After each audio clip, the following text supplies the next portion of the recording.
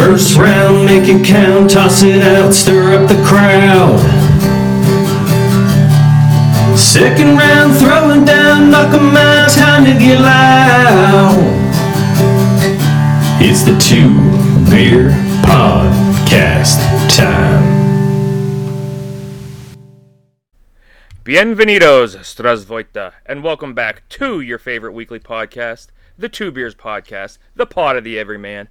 I'm Jordan, here with my boy Drew. Drew, how you doing tonight? Good, man. Day after 37, feeling Happy birthday, sir. Hey, Happy thanks, birthday. bro. Thanks, man. Feeling good. Getting my passport dusted off potentially here, hopefully the next few days. Australia? Australia, baby. We're going.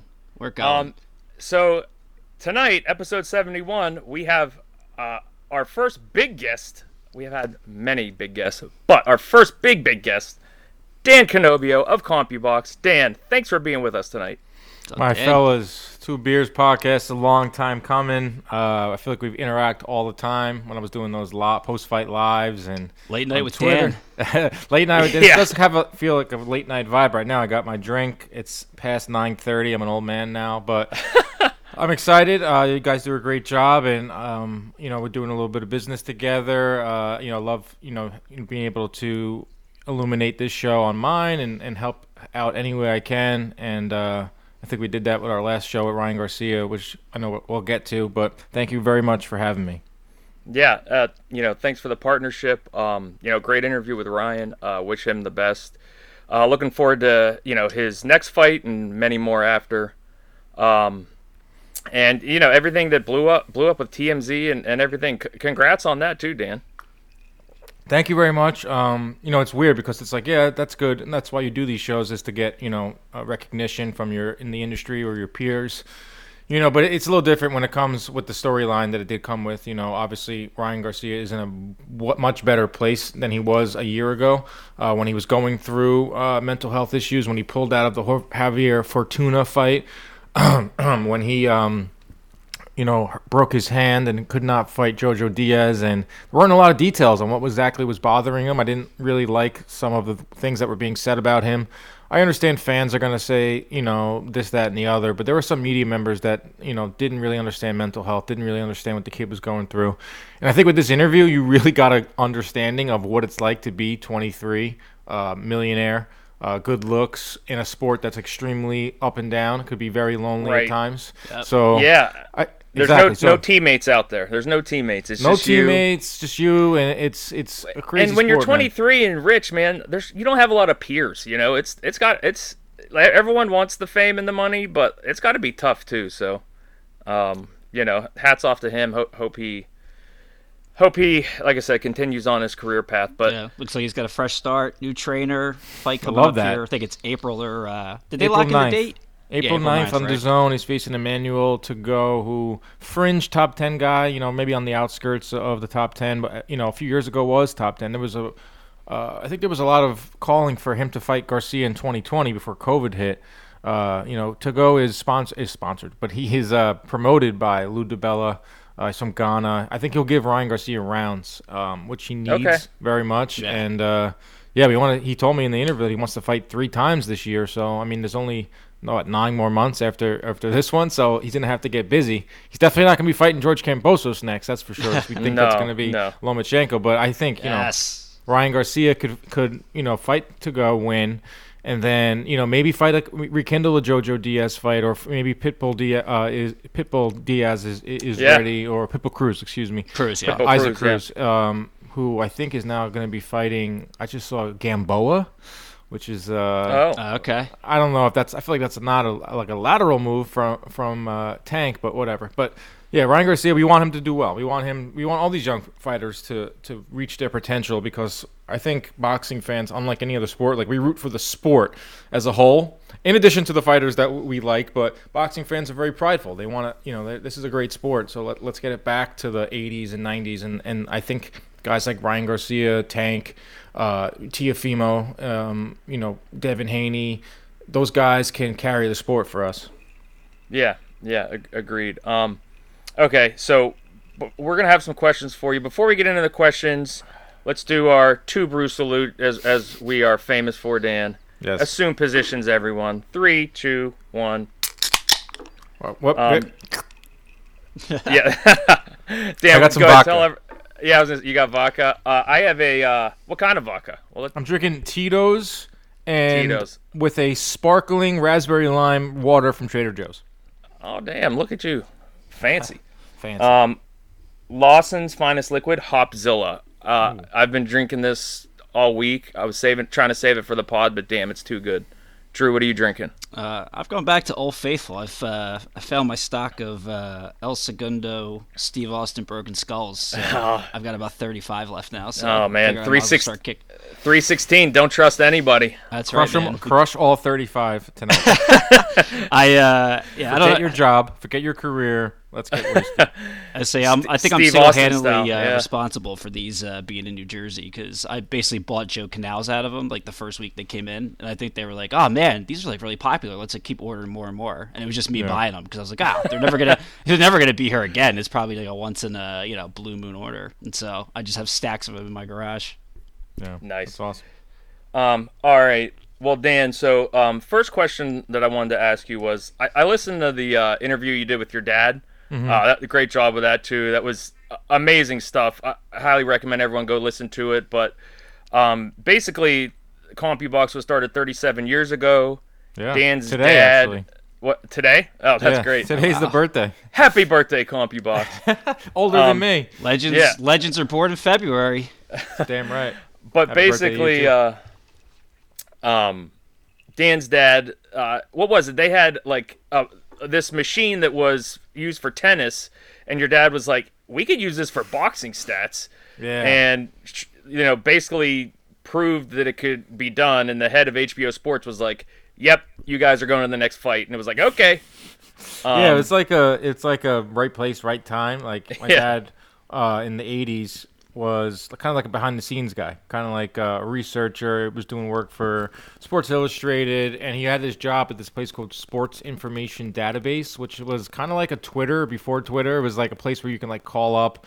If you're a media company and you need stats, or they went to fights, or they went to baseball games, or it's almost like an the AP. Elias or something. Elias, yeah, like kind of like that. Like they didn't really know what they were. They didn't really have a real good plan. Like they ended up going out of business. But while my dad was there, he had a friend named Logan Hobson, and they were just sitting around one day, and they had this thing called Tennis Stat, and basically what that did was like categorize, I don't really know much about tennis, Backhands but and like forehands backhands, and- aces, blah blah blah blah blah.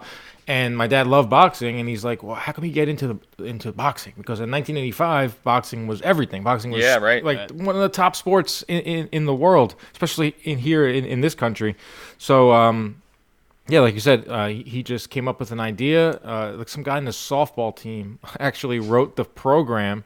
And Wow. they didn't have the program written before they even went to HBO. They went to HBO first because he knew Ross Greenberg, who obviously went on to become the president of HBO Sports, but at that time was just a producer. Okay. And my dad knew him from other work, got a meeting, went in there, pitched it, and Ross was like an innovator. Ross is the guy who's responsible for Harold Letterman, putting microphones in the corner, did a bunch of things, like took risks and was into like innovating the boxing broadcast. And at that time, obviously, HBO didn't have any commercials, so they had to like fill stuff in between rounds. They couldn't just go to a commercial, so they needed stats. They needed to hear from Harold. They needed the corner Graphics sound, and all so that, graphics. So he was like, "Yeah, we'll buy it. We're in." And my dad and his partner were like, "What?" And they sent them on this day, February 16th, to Reno, Nevada, for Livingston Bramble versus Ray Mancini 2. And I posted a video of it on my Twitter. It's hilarious. The Larry Merchant called it a gizmo or a computer toy. And, A computer toy. I saw that. computer Yeah. toy. And Barry Tompkins called it like a toy, something we're experimenting with.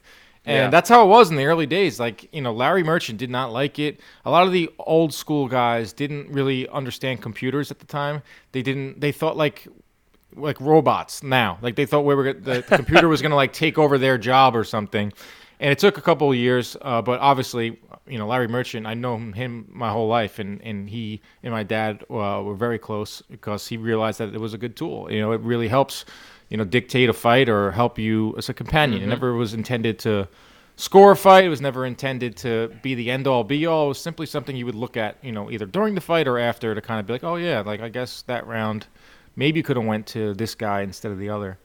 The best was when we went to the Lomachenko fight, and we were reading the CompuBox stats on the way home, and I was like, Drew, how many jabs do you think Comey landed? He's like, I don't know, 7, and I was like, he wishes 5. Yeah, that was Lomachenko's weird because like he came after us pretty hard last year. You guys remember that? Yeah.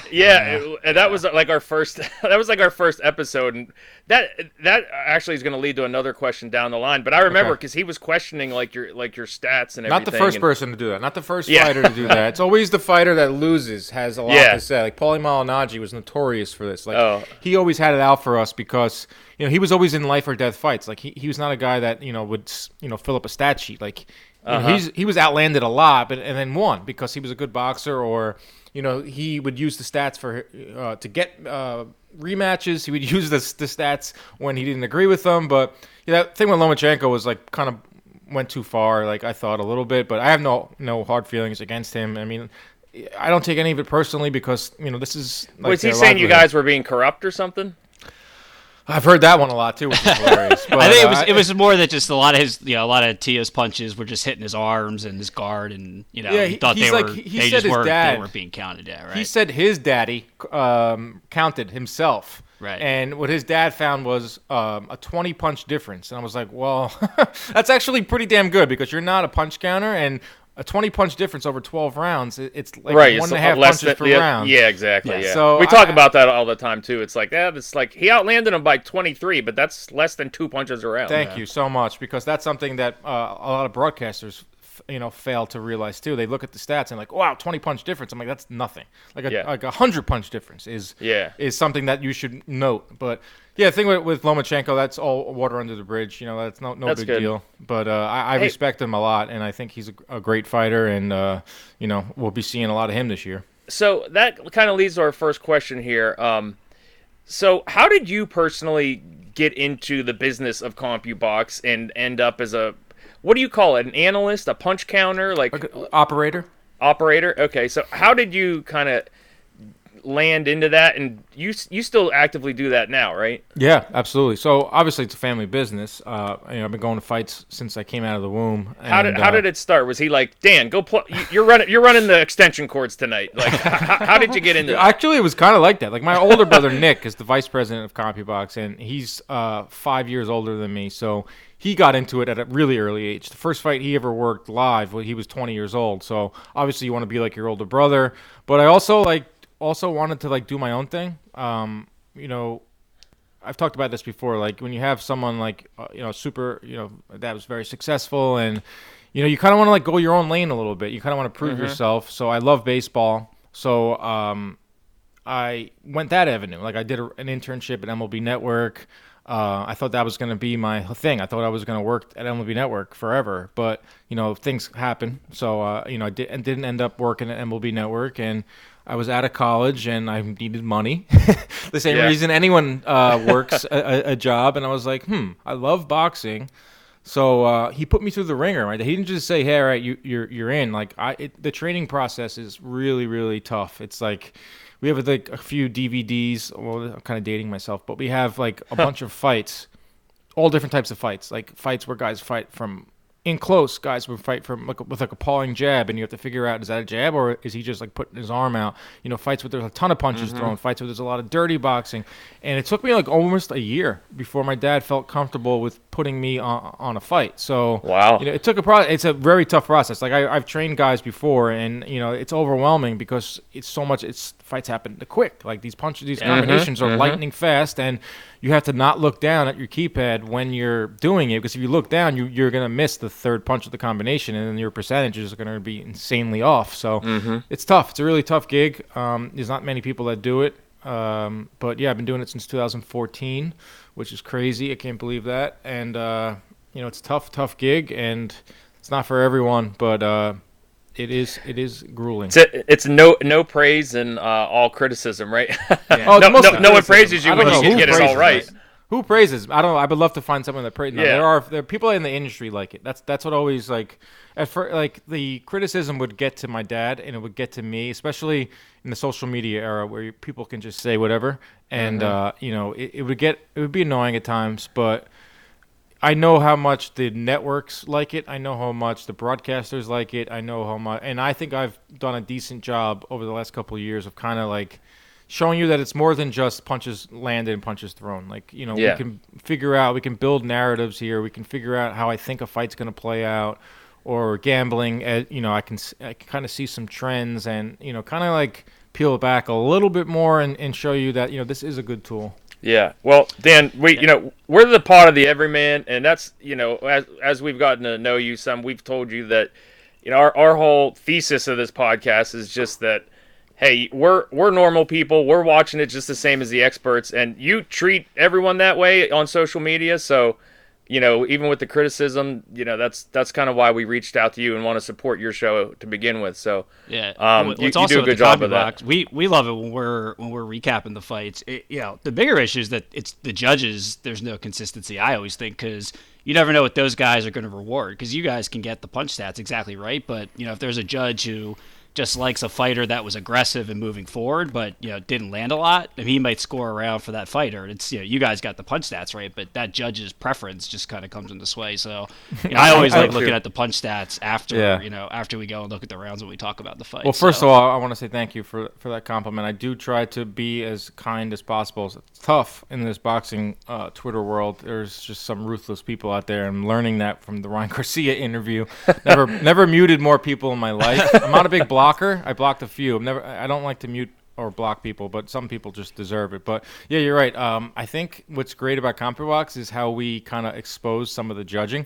I think there's not a lot of things that can bring boxing fans together, but a bad scorecard can do that. Like a bad Adelaide Bird. A lot of 118, 110s. Right, Adelaide Bird, 118, 110. I think everyone can agree that she sucks. And if you look at our stats, like, a lot of times we expose these corrupt judges. I know for a fact, like the guy Bob Bennett, the head of the Vegas Commission, he's about to retire. He does not like us at all. Like, he made it very, very clear. And we were like, oh, I wonder why you don't like us, Bob. Is it because your shitty judges are getting exposed? Because our stats will tell you that this fight is not 118, 110. So right. I think a lot of fans need to realize that too. Is the numbers don't dictate who wins or loses. The judges don't see them. It doesn't have any bearing in the result. Yeah. Well, Vegas has enough problems. They can't even get their instant replay right, so they don't need to worry about you guys. The most simplest aspect that every single sport has. Boxing has it in like some states, doesn't have it in other states. Yeah, exactly. So another question, basically piggybacking on some of your answer there, was like these, I guess, I don't know if you would say machine or keyboard or whatever, like what do you have in front of you? And you kind of answered it, like your eyes are on the fight 100%, and you know where the keys are to like click, like jab or power punch or whatever. And on top of that, you touched on it too, like a pawing jab versus just kind of reaching out and feeling like if someone throws a punch and they hit the guard, like this is just maybe just us being dumb, like does that count as landed? No, it doesn't. It's got to be a clean scoring punch. Okay, it's got to be a clean scoring. Okay, right. It's got to be a common misconception. I get this all the time. It's like, you guys count everything, and like, no, we don't. Like, it's got to land in the scoring area, whether it's on the body, whether it's to the head. If it hits the glove, it's not a clean landed punch. I mean, it does still affect the. I will admit that it does still. Those accumulate. I mean, fighters will tell me this all the time. It's like an elusive guy like Shakur Stevenson, you're never gonna land flush on him. You're gonna like aim for the shoulder, aim for his chest, and you might eventually get to his chin. Does factor into the fight. It might wear a guy down, but they're not. That's not exactly what the judges look for too. The judges look for clean. They're supposed to at least look for clean. Scoring blows, and that's same thing we look for too in punches landed. Okay. And then like the mechanics of it, like it's a keyboard. Is that how it is, or? Yeah, it's like a keypad. Like I have it out right here. It's like it's separate. You plug it into the side of the computer. It's almost like the size of like a little bit bigger than like a cell phone. Okay. And it's got 6 keys on it. It's jab, connect, jab, miss, power, connect, power, miss, and then body shots. We have jab to the body and then power to the body. We don't count power, miss, and that's really it. 6 buttons. It's pretty simple. It's been the same thing since 1985 in terms of that, because I don't think like boxing's not really that. It's a simple sport. It's jab and a power shot. That's really what it is. So since day one, my dad always said, like, we want to keep it simple because, really there's not any other real, things you can do in boxing. It's just two hands going at it. But since then, we've done other things, whether it's sabermetrics or analytics or our CompuTrack program, which tracks the fighters in the ring, like where are they spending most of their time in the ring, close range, distance. We can keep track of like how much they travel inside the ring, which is kind of cool. So oh wow, that's neat. Yeah, it is neat. Not every network uses it because it's an extra fee. Okay. Fox uses it, and they don't really use it enough. They don't really use it too much. We got some breaking news here, guys. That would be cool, like Loma versus like Ryan Garcia, like a stationary fighter versus someone who moves and pivots and all that. Did you say we have big news, Dan? We got some breaking news according to the Twitter. Brian Castano suffered a biceps injury, and he's going to be out of the Jermell Charlo. No. This is why we don't deserve. Boxing fans can't have. I literally just made. I'm releasing it tomorrow. My show, my top 10. Ranking the best fights on the remaining schedule. This is what happens with boxing. It's like every day there's new news. According to Coppinger, Deuce, do you know who this guy is? Deuce Ranger Rollins. I don't know. He's a big boxing name. I've heard everything that he could be a PBC employee to just like a random guy in his basement. Just a random fan. He just tweeted F boxing. Oh god. Oh, that's heartbreaking. That was our like sleeper fight of 2021. This sucks. Because that's a big blow, because March is kind of light. Like April's really, really good. March, this was like the crown jewel of March.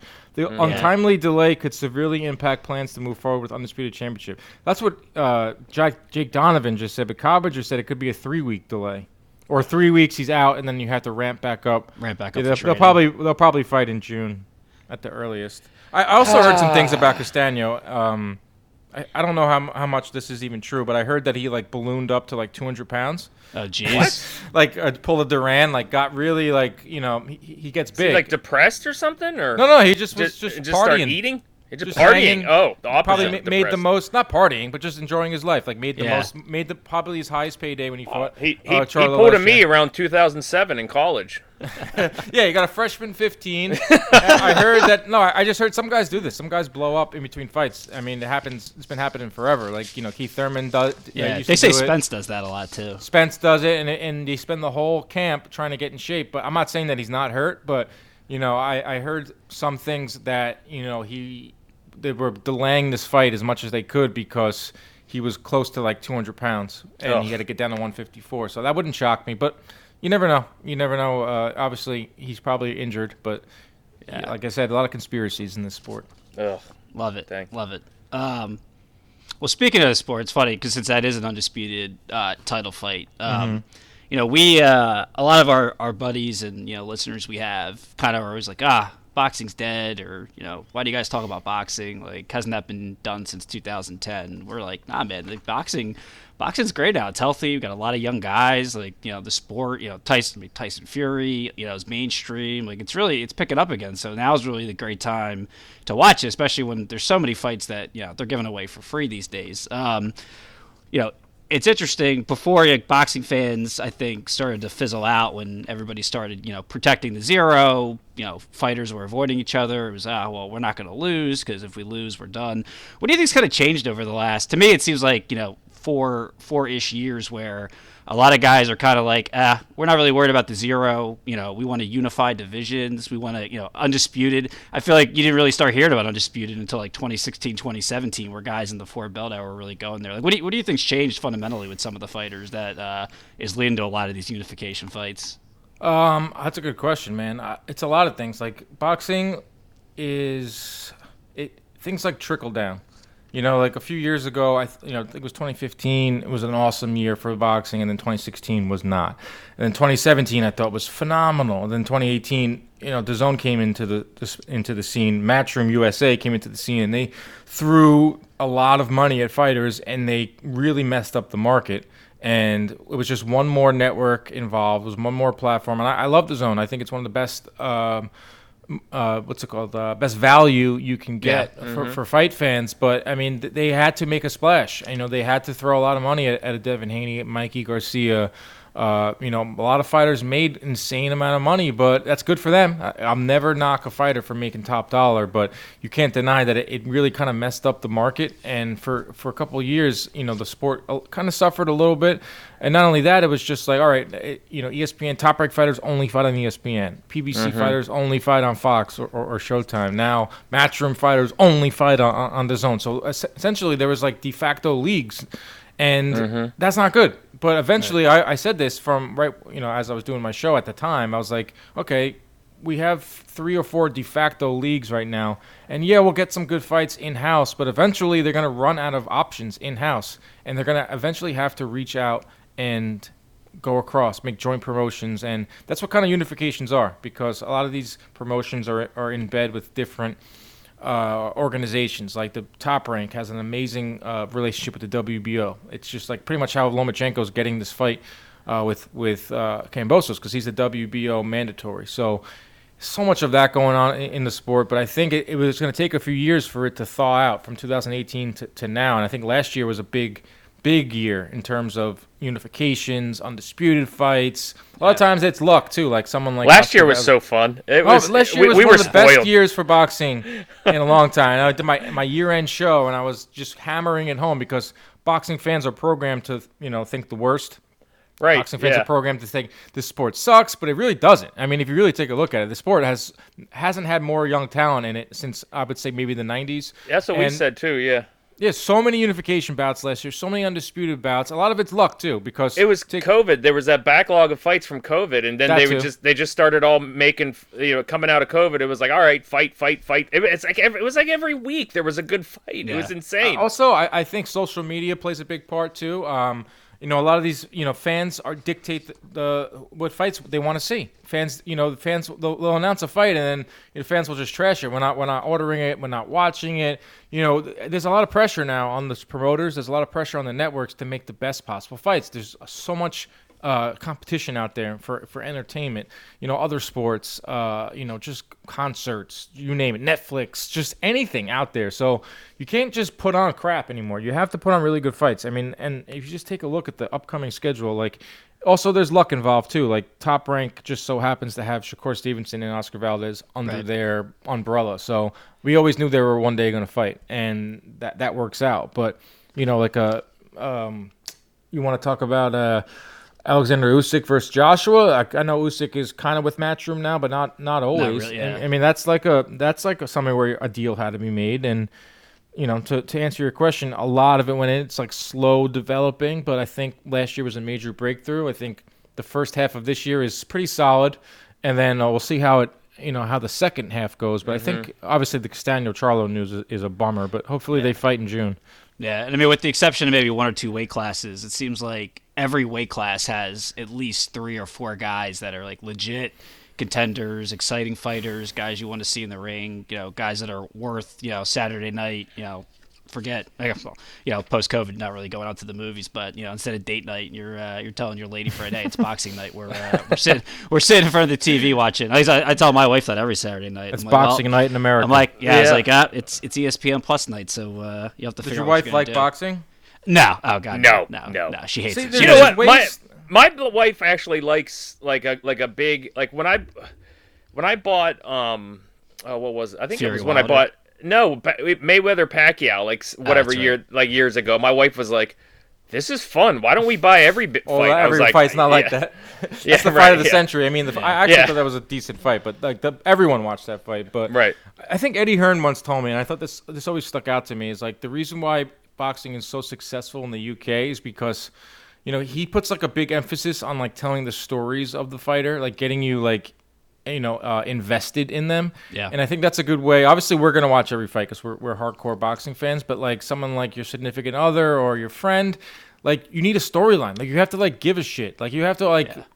That's why I think Jake Paul has done a great job, and I think that a lot of fighters can like take a page out of his book is because like he's just constantly creating content or creating a storyline. Like you care, like you're invested in him, so you may be more likely to want to watch his fight. And I think that Matchroom and Eddie Hearn overseas, they're able to do that. And like maybe now you're like someone's, your wife or your girlfriend or your friend that doesn't care about boxing, like if they could maybe try to sell these guys, because they're all pretty interesting human beings. Like let's be real here. They're not like any other sport. They are they're crazy. They're crazy people, and they're interesting. And a lot of times they come from nothing, and now they have boatloads of money and attention. It's interesting.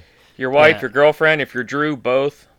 That's right. You got a wife and a girlfriend? Nice. I say I am a sucker for the storylines. If there's like blood, ever since ESPN started doing Blood, Sweat, and Tears, Showtime those does are good. the. How about Showtime 24/7 back in the day? Oh my god, these are all DVR. I'm up to like 80% on my DVR because I won't even delete them. Like people listen to music when they work out. Like I'm throwing on like the Blood, Sweat, and Tears. Like friggin' Ramirez, Taylor, and just watching those things. I'll put on the 24/7 theme song when I'm on the treadmill. Yeah, I was watching Word Kovalev too 24/7 the other day. It's like these things. I wish everybody would just do these like these big montages just to get everybody. I'm thinking about doing a Legendary Nights podcast.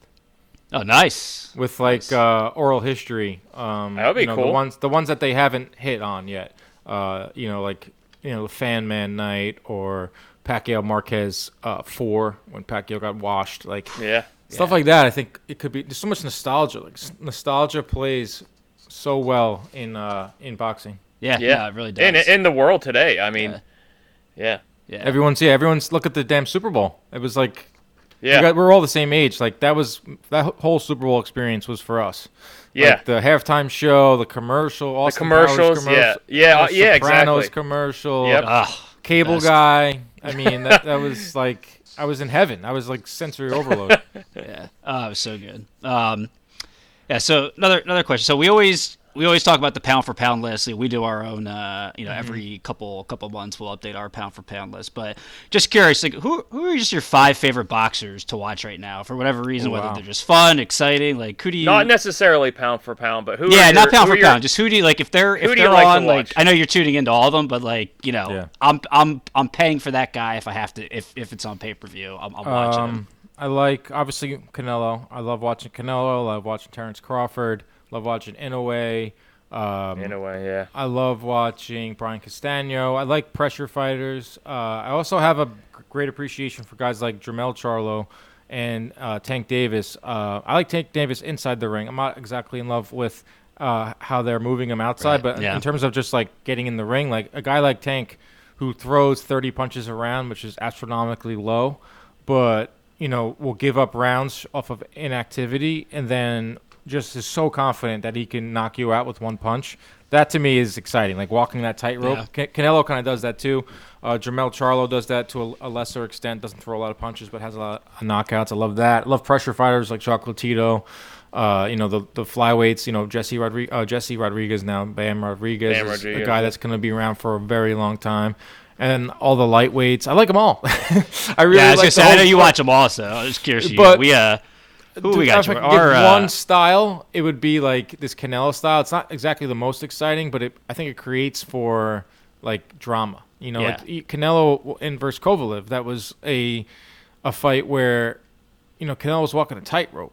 He was throwing 30, 40 punches around. He was giving up around. Did the same thing with Saunders to a lesser extent because that one didn't go as long as Kovalev. But eventually, like, all right, when's he going to turn it on? And then you're just kind of waiting for that. And I think Tank is the same way. Yeah, definitely. Yeah, for us, I think me and you are probably the same, Jordan. Loma obviously is our, if he's on, we're watching him. We love Loma. That guy's crazy. Yeah, Navarrete, we love that dude. Navarrete. It's crazy. It's like he'll fight 3 times in a year. It'd be like, what are you doing? You're supposed to be fighting 6 times. We've called him the Terminator because he just keeps getting hit in the face and just keeps coming forward. So we call him El Terminador. We needed to catch. I want to see him fight Santa Cruz.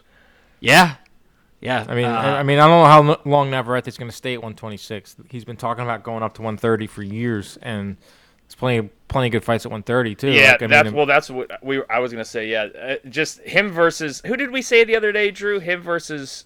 Burchelt would be nuts. Yes, I think, Yeah. or no, was that it, or who did we? No, say? I had Burchelt Haney at 135. So many fights. If these Yeah, I guys can't remember Was actually it all fought- Shakur? Did we say Shakur? No, we paired him with somebody. And Well, we're like, I man, could it see was- Top it was a Rank. gem. I could see Top Rank make it, like whoever comes out of this Valdez Shakur fight, which I think it's going to be Stevenson. Yeah. I can see Navarrete, eventually squaring off with the winner. Maybe not next, but I can see Navarrete going up to 130 and getting like trying to test the waters at Test the 130 type waters, of fight, and then get Stevenson, and that would be he's- crazy. Yeah, he's just awesome to watch fight. He's a good TV fighter. Yeah, we're big on him. Better Biev's another one of our guys. He's just Crazy. a son. Jordan Call says it best. He's just a son of a bitch, man. How about he is his just last a son fight? of a bitch out there. His last fight, once he saw the blood, he started yeah, going, he turned it on. he upped his volume. So Yeah, him and then versus Joe his Smith. quarter goes, yeah, you might be down, and then he's like, all right, and then just starts. Oh my god, he's so awesome. So We were one of the early ones that said, why doesn't Canelo go fight him next? And you guys are idiots. On Twitter, like, people were coming at us. Now we're that's like the fight he's everyone already wants. fought at 175. It's not it's not crazy, yeah, and like better, like it's not like better outside of the power. I mean, he's kind of tailor made. Like, we think Canelo would win that fight, unless again Better Beaver were to catch him, but. Yeah, it's not like it's that crazy that he's going to fight him. I think he reminds me of Canelo's gonna wait a little Holyfield bit. too, the way he just with like elbows and forehead and Yeah, I think he just balls. Canelo is going to wait a little bit to fight him. I think his next fight will be probably Bivol. And then I don't understand why everyone's infatuated with this third Golovkin Triple fight. G, who cares? Yeah, I really Yeah, could I care know. less. And I I'm know. usually an advocate for like these big blockbuster fights, anything that can get more people to watch. I'm a big fan, but for some reason I'm just like, all right, I'd rather see like 4 or 5 other guys before I see at Canelo. this point, yeah, maybe 5 Like- years ago. Yeah, it's Canelo's only fighting. I mean, yes, last year he fought 4 times. I think that was a little bit of an aberration. I don't think he's going to do that Right. because got to keep in mind he was out for almost a year and he had to make up. He had to make some money. Right. He fought 4 times, obviously because he wanted to make some history, but he also was out for a while. I think he's going to go back to his 2 times a year, maybe 3. That February fight against like an Envy Yildirim type, but. I can see Canelo and Better Biev squaring off, especially. Oh, we'll see because Joe Smith is going to be fighting Better Biev, Right. a fight that Yeah. kind of fell through the, didn't really gain a lot of traction, and Aaron pretty much said it's going to happen in June in MSG. That is going to be a bloodbath. hopefully it's not the same week as Australia because we'll be there. Are you guys really going to go? I'm like We're- to Australia or to MSG? We're like 10% serious right No, now. I'm like We'll- first off, I'm like 50% serious about Australia. So, just because it'd be cool to like go there. I wanted to go to the UK for Joshua Fury, but I don't think that'll ever really happen at this point. Oh, it could. Yeah, So, a lot has to go right for that. But yeah, Dan, and- yeah. you and Garcia touched on it. The girls in Australia, we made some random comment about Cambosis, and some like nude Australian model like hit us up on Twitter, and we were like, "Hello, Australia." Yeah, I don't know Yeah. where he was going with that, but Yeah, so like I said, I'm 50% serious. Drew, I'll get you the rest of the way. So, but I mean MSG, like Better Biev and Joe Smith. I think I'll definitely. I mean I'm right outside Philly, so Jordan's a little further away in Pittsburgh, so I'll definitely be going to that if it comes out. So that's hopefully- gonna, especially if they do it like in July or late June, like perfect. New York City will be nice and Yeah. it'll be wide open, and weather will be good, and we can maybe meet up. And I want to start doing some more meetups, like rent out Jack Doyle's bar, which is one of my favorite bars, Nice. right next to the Garden. Have like a meetup. Have all these fans come in. We'll sit at the bar. We'll chop it up. And Love it. get a good pregame going. Hey, first round's on us. 2 beers. 2 beers. All right. Well, we know you're busy there, so real quick, we got a fun fantasy man. booking I'm good. question. I'm good. 2 fighters you'd want to see fight any generation. They don't have to be the same time. I know me personally, for me, it's Lomachenko and Prince Naz would be awesome. Or, Oh, wow. Andre Ward and Roy Jones Jr. too. Those are 2 fights I'd love to be able to. I said to go back in Canelo and time. Canelo and Roy Jones would have been mine, but Wait. or like, oh man, any of those Canelo versus Roy. But wait. Oh, 168. I'd say 168. Yeah. Well, I don't think anyone could beat Roy Jones at 168. I don't think Agreed. either. Yeah. Agreed. That was one of my favorite moments of my life, was Yeah. rapping with Roy Jones. That was awesome. That dude. was We're awesome, big yeah. Roy Jones fans, and anytime he does an interview, like he did one with the guy everyone hates now, Joe Rogan. Yeah. Like I watched that. I watched that too. That was awesome. Yeah, I watched it with him with you. Like I like he's- Joe Rogan when he does those types of interviews. Yeah, Yeah. I mean, whatever. I mean, I like him, don't like him. You know, that's everyone's own Like opinion. Rogan, he's a master interviewer. Just no doubt Yeah, about I mean, that. well, I like the long form because like you no reason to have to boil these things down to snippets that misrepresent people. Like Exactly. he'll sit there and talk to someone for 3 hours to get the whole story. You know, Yeah, so I do. I agree. I agree. But Yeah, yeah, Roy Jones. Ro- People forget how great and dominant Roy Jones was. It's so crazy. good. It's like people when they talk about the Captain best ever Hook. of these guys, like people rarely even bring up Roy Jones. I'm like, what are we doing? Like, how are we not talking about Roy Jones? but Jr.? you guys rapping together was a vibe. I Yeah. was like, that's right. that was They honestly like. must. I Y'all said I must have peaked. forgot. I was like, it was. I think I did that like maybe the third or fourth day of January. I was like, my year.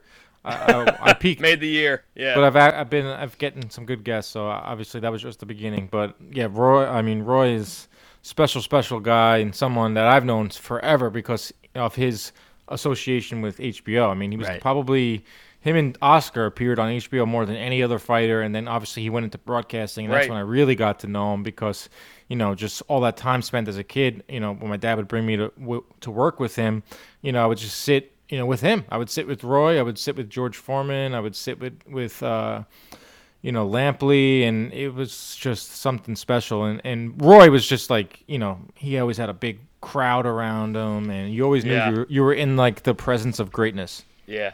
Oh, by the way, speaking of Lampley and George Foreman, sorry, Drew, I know I'm cutting you off here, but Nah, you're when good. you did that interview with Lampley over the summer, and I'm from Monessen, Pennsylvania, where Michael Moore is from. So shout out to your dad for bringing him up on all the heavyweight discussions this past week. But Yeah. the interview you had with Lampley, where Lampley just said when George Foreman told him the night before that he was going to knock him Unbelievable, out, right? and Lampley didn't know what else to say other than he did it. He did Yeah, it. I love that Oh my story. god, that was just Goosebumps. when I was a kid, I was just like, I can't believe because I mean Teddy Atlas is in the corner saying, "Mike, you got to do something. Go Yeah. get him." And Michael Moore he didn't have like he wasn't a dog, He just wanted to show up and fight and move on. And George Foreman, oh my god, he did it. He did it. Yeah, I love that story. He that's said good. Lampley says that's one of his favorite moments. Is his favorite call. Obviously, he had a very close connection with Foreman because he worked Right. with him, and Foreman, left the HBO booth to come back and go on that quest, eventually becoming the oldest heavyweight champion of all time, a record that I do not think it's going to be broken. Right. But yeah, that was something special. George too. George Foreman was a big part of the HBO family, and funny story is I think it was like 2 birthdays in a row. I think I was like 8 and 9. My dad was on the road for HBO fight. Like they happened to fall on my birthday weekend. When you're a kid, you want, your birthday's everything. You want your dad to be Right, there, your yeah. mom to be there. So obviously my dad couldn't be there because he's, in this traveling circus Yeah, for boxing. But I would always get a call, and it would be George Foreman. And he would That's say, cool. "Hey, champ, your dad tells me that you're doing this, that, and the other, and keep it up." And I would just be like, "Oh, all right, thank you," and then like not understand like the severity of it until I got older. And I actually saw George when I was working at Bleacher Report. He came in to do some type of video, and he remembered it, which was really That's awesome. something Yeah. something cool. I'm trying to get him on the show, but he is really hard to nail down. Oh man. Oh, All right, man. go ahead, Drew. Bring us home. I know you got a couple more, and then Yeah. we can No, I was gonna say. I hand think I over. cut you off, Dad. If you fantasy booked, who's 2 Oh guys right, you my wanna see in fantasy the ring? fight. That's really hard. I would say like since I'm in this, like I'm really into the Four Kings for something I'm working on down the road, but like maybe Sugar Ray Leonard versus Terrence Crawford. I was gonna say that. Good call. Like what would happen there? Like like Crawford has a ton of power. He can switch stances, which I think could give Ray a little bit of issues. Ray's And a the dog. accuracy. The accuracy. Ray's a dog. Could beat anybody. Wow. Or like Ray versus Mayweather was always like the big. Yeah, I was thing, thinking but, that too. Yeah. You know, Ray versus any of the current Right. top welterweights, or maybe like Hopkins versus Hagler. I'm Ooh. always intrigued by that. Or Ooh. Tyson versus Joe Deontay. Frazier. Or, Frazier, okay. or Frazier, or Deontay Wilder versus any heavyweight, just Yeah. to see how that power would stand up. I was thinking in terms intriguing. of heavyweights. I was thinking like Ali versus like Lennox, or Ali versus obviously Fury. Just to see with like this the heavyweights- bigger guys, right? Right, the heavyweights now, like They're so Lennox big. Lewis, even Lennox Lewis, going back It's to a monster. huge guy, like 6'6". Like I took a picture next to him in Wilder. I looked like a tiny person, but yeah, obviously Fury's in like I think Fury could beat anybody, any of the heavyweights because of his size. Like humans weren't that big. Like humans were just simply not, Right. 6'9", 275, and can move like Fury Right. can. So Fury, I think he's got the perfect game plan now. He's just gonna sit on you or lay on you until you get tired, and then he's gonna, throw one punch hard. I think that's what he's gonna do to Dillian White, and I think Fury is pretty much unbeatable, as far as he wants to be. I think with him, Right. it's always like between the ears. Yeah. So him versus anyone, Wilder versus anyone, just for the power. Canelo, obviously, put Canelo. I think Canelo's best weight is 160. So I'd like to see Canelo, versus like a Hopkins, or that would kind of Hopkins, be a yeah. boring fight. But Canelo versus a Hagler, just guys like that. Like that's like our era, right? Like the modern era of like the 80s on. Obviously, everyone knows all the heavyweights, but. Yeah, I'm intrigued by that. Like Dame Lillard, I had him on my show a few weeks ago, and Yeah. he thinks that Andre Ward can beat Canelo because Andre Ward's one of the Yeah, best he said fighters. like come out of the booth now and like train and go get him. I was like, I didn't know what he was trying to say there. I wasn't trying to like Yeah. offend him, but I was like, do you mean now or do you mean like 20 yeah, yeah, he's been retired. It's crazy how people are like continue to call out Ward. It's like, oh, come out and fight Canelo. It's like, dude's been I thought he retired would for have 5, already. 6 years or I 5 thought years he now, would have. right? Obviously, I think that ship has sailed because I think Yeah. he's 39. He's very content with being a broadcaster and content with how his career went. Like, if he was going to fight Canelo, it should have happened like 2018 or 2019 at the very, very least. Like, now he'd be really pushing it. But, Yeah. he didn't make top dollar, Ward. He made just enough. And Yeah. but he's Andre doing, Ward doing is well. 37. I just looked- 37? He's, Oh, wow. he's my age. Yeah, can still do it. he's been retired for 4 birthday's years. in a He's week from retired now. at 33. Yeah, but He'll be 38 in a week. He couldn't just jump. Oh, okay. But he couldn't just jump right in and fight just Canelo. fight No, Canelo, no, so- no. You would have to like fight 2 or 3 fights, and no one has like the Right. Who patience wants to watch? anymore. Yeah. Yeah, him and Bradley have joked about having an exhibition fight before they turn 40. Well, Bradley's That would like be a heavyweight great. now. Have you seen him? I do. Yeah, it's funny when they make jokes because he had to he had like an 18 pack and now he's like eating the donuts. I So love it's- Tim Bradley. He's great. He's He's probably awesome. my top 3 favorite people in boxing right now. Like he always comes on the show. He's and, like the Charles Barkley of boxing. yes, I said that Yeah. to him, and he loved it. I said, except but you won a championship, and he got a kick out of that. He's great. He doesn't care if they're a No top ranked filter. guy or And- ESPN guy. He's just And, he's and brutally I'll honest even about say, it. Drew, what was it? Probably 2019 and 2020. I said he's probably the best announcer in his sport, in all of sports Yeah. at one point. Yeah, he's really good. I mean, he could break. He kind of has like a little bit of Roy in him, where Roy would see things He could within the see it, first yeah. 10 seconds of a fight. He would see something. Yeah, and I Roy call was fights good too. like I call that, fights yeah. from time to time for Broadway boxing and some other things. It's a really hard job. Like being color for boxing is hard as hell because you don't see everything and you usually react to something that happens after. But to be able to predict something, to be able to see something, that comes from being in there. That comes Yeah. from sparring. That Right. comes from dedicating your entire life. I love Tim Bradley. He's the best. I have to have him back on the show soon because he's like a recurring guest, and I just think, he's big now, and he owns restaurants, and he waits tables, which I think is the most. That's out. awesome. Because his wife owns. He obviously he made insane amount of money, mostly from that trilogy with Pacquiao. Pacquiao, yeah. So he bought 3 restaurants, and his wife manages them. And he was telling me cool. that it's so hard to get help these days. As yeah, everyone I knows hear- that. No one's working, like especially kids. And he said someday, I asked him like, "Hey, can you come on the podcast this week?" And he said, "I'm so sorry." He's like, "I'm not lying to you. I'm legitimately waiting tables this My week." gosh, that's wild. And I said, "What?" Yeah, that's insane. And he said, "I'm waiting tables." He said, "My wife's we can't get anyone, and I'm waiting tables, I'm bussing tables, and I was like, you're not lying, obviously, because if you were gonna lie, you'd come up with something better than that. Better than that, right? Yeah, but we joked about it when he came on the last show. Like, Where's the restaurant? I might drive up on if it's local. no, it's in Northern California, Coachella Valley, I think, or he's from the desert. Right, He's that's Desert right. Storm, man. Tim Bradley. Yeah, But so- I love him, man. He's beautiful. the best. Awesome, yeah. Well, we'll bring it home here, Dan, again, because I know you're a busy guy. Bold prediction 2022. Give us something we haven't heard before that's going to happen this year in boxing. Wow. Bold prediction. I would say we are going to see Canelo hit the canvas and be in a really tough fight, and everyone's going to say he's finished. Everyone's going to say he's declining, and but he's still going to win. He's not going to lose. He's going to get knocked down. He's going to have like a moment. First time in his career, we're going to be like, oh my God, like, is he going to lose?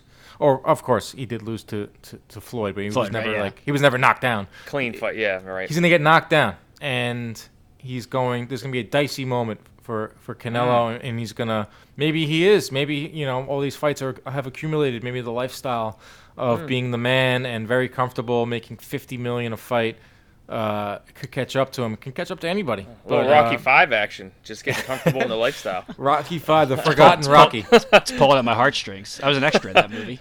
Were you really? Yeah, because I'm like right outside Philadelphia. So Yeah, that's the only movie. Rocky CompuBox was in that movie. Really? Because they were that's shooting awesome. it. They were shooting it around a fight on HBO, and that's just so funny. My dad, of course, went up to Sly and said, "Hey, you want to make this movie really realistic? You get CompuBox stats in it."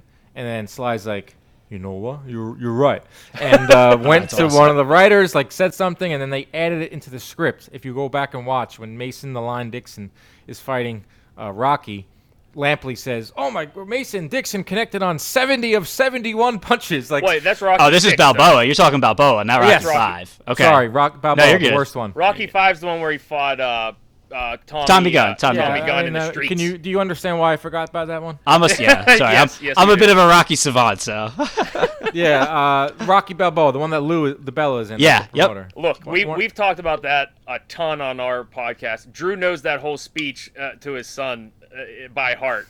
They're all good, but Yeah. there's just, some are yeah. better than others. Yeah, Yeah. five was Five, the which we five try was not to five was talk the about. studio's fault. So we'll let Sly off the hook on. Did you guys ever see I did the stats on the fights? No, shut up. No. Did you really? Yeah, No. I have to send it to you. This was like the first week of COVID.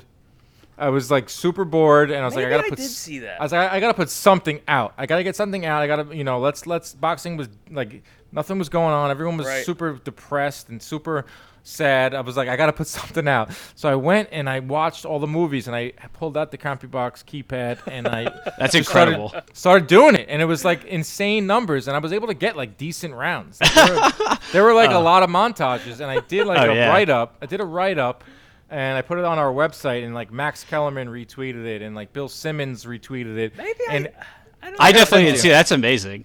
The power punch stats in the Drago fight would just be yeah, outstanding. I did would like just a be little so recap. outstanding. I did a little recap for everyone, like the Drago one. I remember Drago landed like 91 of 93, like cut. That's so I funny. think I did see that. Rocky was basically dead, and then like Rocky gets up, and then he lands like 32 of 33, like just absurd. That's so good. Yeah, I had tickets for the one night only the recut that they did Did you around here. go? So yeah. So I How went was to that? it. It was good. He basically was like, all right, I'm not gonna make this basically an MTV video montage, and he actually like made it more of a story. There's not a lot of new scenes in it. I'd say maybe there's 4 minutes of new footage, but the way they recut it was like really good. The ending was like much better. The speech is still there. If you can change it, we can change. But they ended it a little bit better with the music and stuff. So I really enjoy it. Again, I'm a Rocky fiend savant, whatever you want to call it. But it was really cool. So it was well worth the the $20 I paid to get it, and then Definitely. the $10 that I bought the DVD the next, or the the digital copy the next day. So That is well worth it, man. That's, Carl Weathers got a couple more speaking lines before he met his demise. So that was really cool. Jordan, what about you? You got a bold prediction for 2022? Look, I'm not gonna lie. Drew, what did I say before the pod? I forget what mine was. What did I say? Do you I remember? don't even know. I don't even remember. It must have been that boring. I'm having too much fun. What's yours? My Tank Davis fights a top contender before the end of the year. Oh. Wait, is this a fantasy or is this? It's gonna happen. It's gonna. I don't know if it'll be at 140 or I don't know what it'll be, but he's gonna what do you fight. consider like do you have someone like you think he'll fight? Maybe Regis at 140. I would love that. Maybe that. I mean, I don't know why they wouldn't do that. This know Raleigh, the Raleigh. It's so funny. We after the Cruz fight, we joked is like, so the next fight's probably gonna be Raleigh again, right? And Yeah, June. Yeah, and we're big Tank fans. It's a waste of time. So I'm hoping. That's the thing, man. I'm a big fan of Tank. Like you probably heard this on the Ryan Garcia interview. Like Leonard Ellerby, I don't know what his deal is. He has it out for me or something. Like thinks I'm not a Tank fan. Like everyone I know is a fan of his fighting style because it's awesome to watch. Guy knocks everyone out. Yeah. But every fan is, or most fans, realistic fans, are just like tired of him just not fighting someone good. He's 27. Yeah, it seems like anybody that has that opinion, they just kind of go after and say, "Oh, Cruz, tight fight with Cruz." It's like, well, dude, it doesn't matter. It was a tight fight. Like he should be fighting a top guy. Like, and he can get those. Like, it's not like he can't get those fights. You know what I mean? I like, think he'll fight Ryan Garcia. fight anybody. Yeah, I don't think it will be this year, but it should be. Yeah, I don't think he'll That's fight the thing. Garcia. That's Yeah. the thing that Leonard Ellerby got really upset with me with, and I thought it was hilarious because it's like, why are you retweeting me, Leonard? Yeah. Like, you're the freaking CEO of Mayweather Promotions. Like, why are you so worried about my opinion? Yeah, I said that really irritated. he's got like I said, he's got like rabbit ears, but for Twitter, like he'll respond to everyone. But all I tweeted was, if I'm Team Tank Davis, this is when Canelo came out and said that Ryan Garcia is not motivated. So you got a guy in Ryan Garcia who's not motivated, who maybe has some vulnerabilities defensively, but is a major star and is obviously going to generate the most money of any other opponent out there outside of all of them. I think that's it. I think that hands down. Yeah, I agree. So you have a guy that can generate the most money and a guy that's beatable. Like, why not make this fight now? Like, who knows? Ryan Garcia could.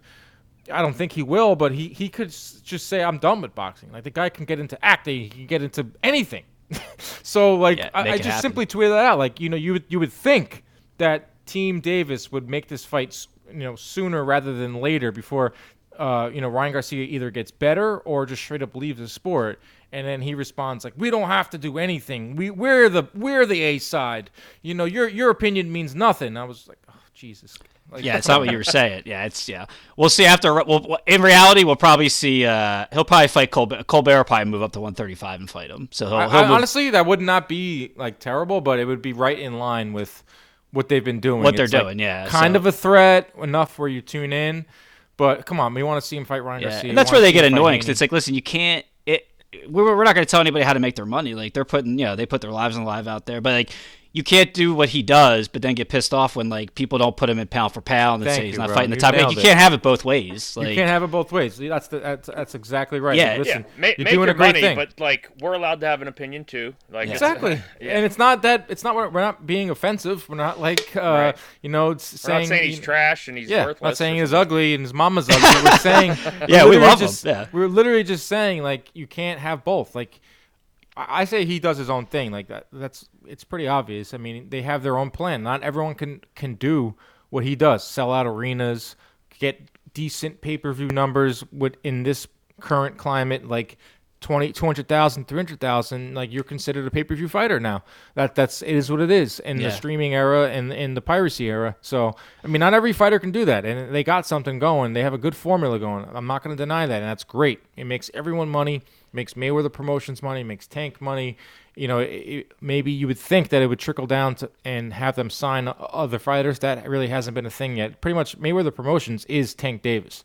That's another reason why they're not going out and risking him against. Without his zero, what do they have in exactly. their minds? It's the Mayweather. Mayweather's got his fingerprints all over it, and you can't knock it. Like you said, you can't knock it. But eventually, he's going to have to fight someone, just like Jake Paul. Eventually, he's going to like. There's only so many fights you can watch against him versus Romero. Oh wait, did you just say Jake Paul? I like Jake Paul. My hearing went out for a second. I like Jake Paul. That's my bold prediction is Jake Paul is gonna actually by the end of the year will fight an actual boxer. And No, I don't know if it'll be good. I don't know. I don't know if it'll be good. I don't have his mind.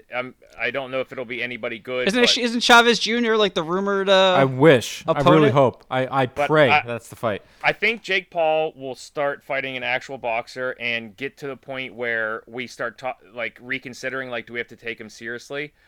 The other one I was considering, Drew, this was it. I don't know if I said this out loud, but Terrence Crawford fights 0 times in 20. that was what it was. Yeah, but His fights are all going to be in the courtroom. yeah, it's looking. Right? I don't know. That I don't Speaking know. of Jake Paul, I'm very much looking forward to the Serrano. Yeah. Oh yeah, God, Katie Taylor, man! Serrano Let me fight. tell you, man. I was at that press conference. It felt different. Like press conferences are boring. Like they're just like procedural. Like you just go up there, like say some canned thing, and it's not much of anything. But this one had like a buzz because it's a big women's fight. It's the biggest women's fight in the history of. Is it going to be pay-per-view?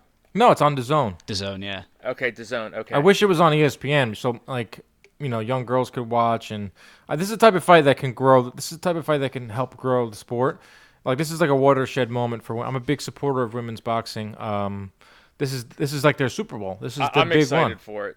Yeah, like you isn't got there Jake another Paul. fight on the same night? You It's said Shakur, it. You said it. Shakur Dan. Valdez, yeah. Yeah, The same you night. said it. Hopefully they're not at the same time. No, Damn, you yeah. know this is crazy. Is that Jake Paul called Jay Prince, who manages Shakur Stevenson, who's one of the most influential managers in boxing, influential in the rap world. This guy's a legend, Jay Prince. He has a lot of influence. So Jake Paul called Jay Prince and told him, "Come on, let's work something out where we can both benefit. Let's, we'll fight Good. first. We'll fight at 10. You fight at 11." And Jay Good. Prince listened. So like. Yeah.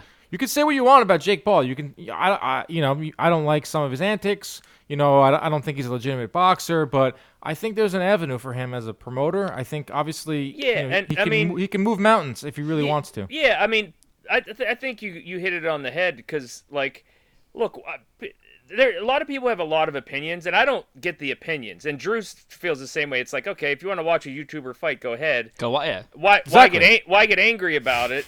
Don't Yeah, get like, who mad. Don't cares? watch Yeah. it. Yeah. When he starts exactly.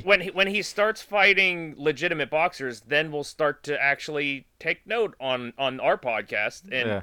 like then it'll be a thing. But how many promoters can actually get in the ring and have a $10 million fight or whatever it is? Exactly. I Like, mean, you can't deny it. I mean, he's So- selling out arenas. that's the crazy part is he could be a hell of a promoter and say, like, you know what, and on top of it, I'm gonna be on this card, and that'll bring in $10 million right there. Like, Dude. that's awesome. Yeah. I think Or 30 million or whatever it is. So when I was there, which this just shows you the scope of this guy, when I was there at the press conference, HBO Real Sports was there. And I was like, I did like a triple take when I saw the guy that I've been watching for years, that one reporter that we've seen since we were kids. I grew up watching HBO Real Sports. And I went up to him. I said, "What are you doing here, man?" And he said, "I'm here for Jake Paul." And I said, "Geez, wow." But Jake Paul, I listened in to their little live interview, not live, or their interview for Real Sports. And Jake Paul said it himself. He goes, "I don't know how long I'll be around as a boxer. Maybe one more fight, maybe 5 more fights. Who knows? Because I will be around as a promoter for a long time because I know how to promote and I think I can be good at this." And that was music to my ears. I think that should be music Yeah. to all boxing fans' ears, with a caveat, like, I think boxing fans have like a love-hate relationship with promoters. Promoters have a lot of influence in the sport. Some people love Bob Arum, some people hate him, some people love Eddie Hearn, some people hate him. Same thing with Heyman. Go up and down the list, but I think that Jake Paul has a fresh outlook and a fresh perspective on the sport. So for now, Jake Paul, the promoter, I'm kind of into it. Yeah. You guys were chopping it up on the red carpet at that press conference, right? On your Well, I had him read some mean tweets. yeah, the mean so, tweets. That's right. Well, the thing is he was just doing these interviews nonstop, and I give him credit, man. The guy, he did not tell anybody no. He did one interview after the next. Everyone was basically there to interview him, and he was willing to do it. And then when he got to me, I said, "I ain't interviewing you, man. I'm gonna have you read mean tweets. It's gonna take Nice. 3 minutes." And it was like a change of pace. Like he was into Right, it. yeah. It did well. It shows. I do these a lot. I've done a bunch. I haven't really done it in a while because I haven't been able to go to press conferences because they just either don't happen as much in New York. But I was able to get him, and then I could have went a little harder on him. I thought people responded like they weren't that mean, but I don't want to hurt the guy's feelings. He pulled Julia Rose, so anybody that wants to hate on him, that's all he's. Did he got really? shit. Oh, it's his girlfriend. Yeah, I'm pretty sure it's his actual girlfriend. No, Julia. Julie Rose. I'm thinking it's not the Kanye girl. No, Julia Rose is the one who flashed what's his face, Garrett She Cole. was at the press conference, bro. Oh yeah. So talk about doing a triple take. I did nothing but more than a respect for triple Jake. take. I did that for her. Yeah, roll tide. Nothing but respect for Jake Paul. Dude, the guy. I mean, if you don't like him, like more than just being like, you're kind of like bordering on just being like a jealous guy. Yeah. Like you're kind of bordering on being like a little insecure. Like what he's just American. He's just like making a living. He's Yeah, just right. doing what he wants to- he's doing what he wants to do. He's an American dream. He's like some freaking dirtbag from Ohio that just like made it, and now he went into a lane of boxing where he knows that he could infiltrate it. And who says he's done at boxing? I mean, he could do anything he wants. He has a following. He's a YouTuber. Just the world is his oyster. He can do whatever. And I don't care for him either way. I don't care what he does or what he like. Good for him. I don't like. If he's into, I like boxing and he's into boxing now, so I'll see what he says on that. But like, do you guys remember when he obviously you remember this? It was this year, like in June. There wasn't really much going on in the boxing world. There wasn't any big fights on the schedule or happened yet, and we had Jake Paul and we had Logan Paul. They fought back-to-back months. Obviously, Logan Paul fought Mayweather, and boxing fans thought the sky was falling. People thought it was just bad because there wasn't any other fights. Oh, this look how terrible this sport is. Right, These it guys was are bad carrying because your there sport. wasn't any It's like, other fights. There wasn't like a Stevenson Valdez or a Right. Fury Wilder for us to talk about. It was all we could talk about is the Paul brothers. And I just remember saying, like, this isn't. They're the only ones in the sport. There aren't any. Like, look around. There aren't any other YouTubers. Like, they kind of faded. That whole thing faded. So there's only one guy in there doing it, and it is a sideshow. It's a 1A. It's equivalent to boxing. It's not real boxing. So if you kind of know what it is and know what you're getting into, yeah, there was a lot of hoopla and there was a lot of people asking me because people associate me with boxing. Everywhere I go, people ask me about this guy. That's the number one question I get from everyone is, what do you think of Jake Paul? Right, like a dinner party, I'm at a bar, I'm at any function. I'm at a Super Bowl party. Oh, you work in boxing? Jake Paul boxes, right? I'm just like, oh, yeah. I was like, yeah, I don't mind him. I really don't mind him. He's a genius. When he snatched Floyd's hat at that press conference, Oh my God, I was like, that was this is genius. Floyd's gonna beat the brother, and Jake Paul just went all heel, and now he's gonna get a $100 million fight against Floyd because he's bigger than the brother. And what he's doing with Dana White is also brilliant because we'll never really know how much he really cares about fighter pay or whether he really truly cares about women's boxing, but he's doing what he's doing, I think, is kind of distracting fans from what he's really in this for, is to make money. Like, he made $45 million last year.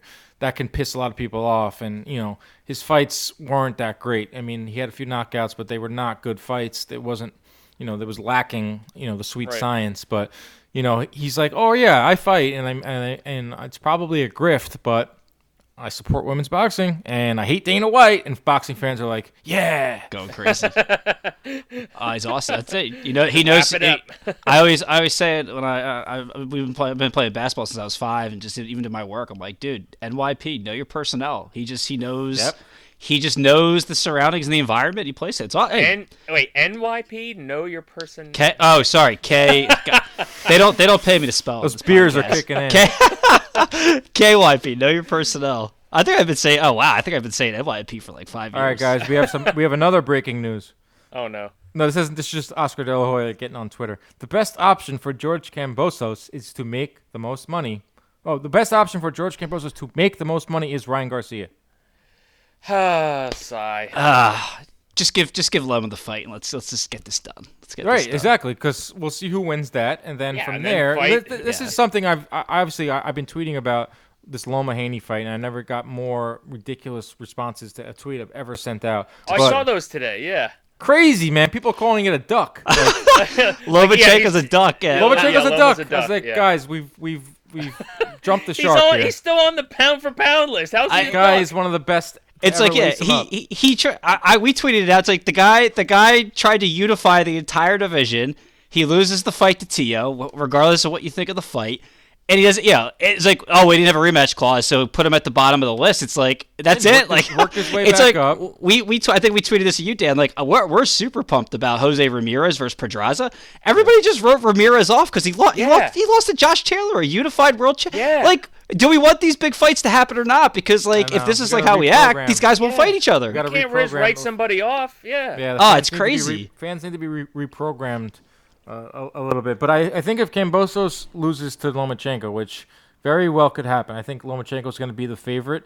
We'll see what happens with the scorecards. We saw what happened with Horn Pacquiao. Yeah. But Oh, the thing with Lomachenko at this stage in his career, he just wants the biggest fights possible. So let's say Lomachenko wins, and now he has all the belts again. He'll fight a Gervonta Davis. He will fight Ryan Garcia. Haney, Garcia. He's been trying to fight Tank for 3.5 years. He was trying to Exactly, fight him like- at 130. Top Rank knows that they're at the end of the rope with him. You know, it's the end of his contract. You know, they want to make as much money as possible. Top Rank has shown that they'll make, these cross-promotional fights. So it could be a good thing. But there also is a rematch clause, too, as far as I know, is that even if Kambosos loses, the second fight is probably in Australia, in too. Australia again. Which is a like great deal for Kambosos. Yeah, and that's why we call ourselves the Lomosexuals. We love that dude. It's like he just wants to be the 4-belt champ. That's his. Somebody on Twitter called us that, and we took it as a badge and stuck it right over You our chest. retweeted the hell out of that. Hell yeah, yeah! we It's did. like, dude, this like he's literally like, I don't care what you pay me. I want those 4 belts. I will fight him twice in Australia. Well, it's very clear what happened, right? He swooped in. He saw Haney got the first rights to it. I know this for a fact. Yep. And Haney has a very high minimum. I mean, he has Eddie Hearn threw him a bag, so he has an expectation of what he's going to get for a fight. Yeah. And that's fine, but it's going to prevent you from getting fights. So that fell through. He asked for too much money. It's very obvious. So then, door opened up. In comes Lomachenko. He says, "You know what? I'll take less. George, you can make more." Fight happens. It's very simple. Yeah. Yep. Yeah. And for everyone that's trashing Kambosos literally told everybody how it was going to go. He's like, I'm the emperor.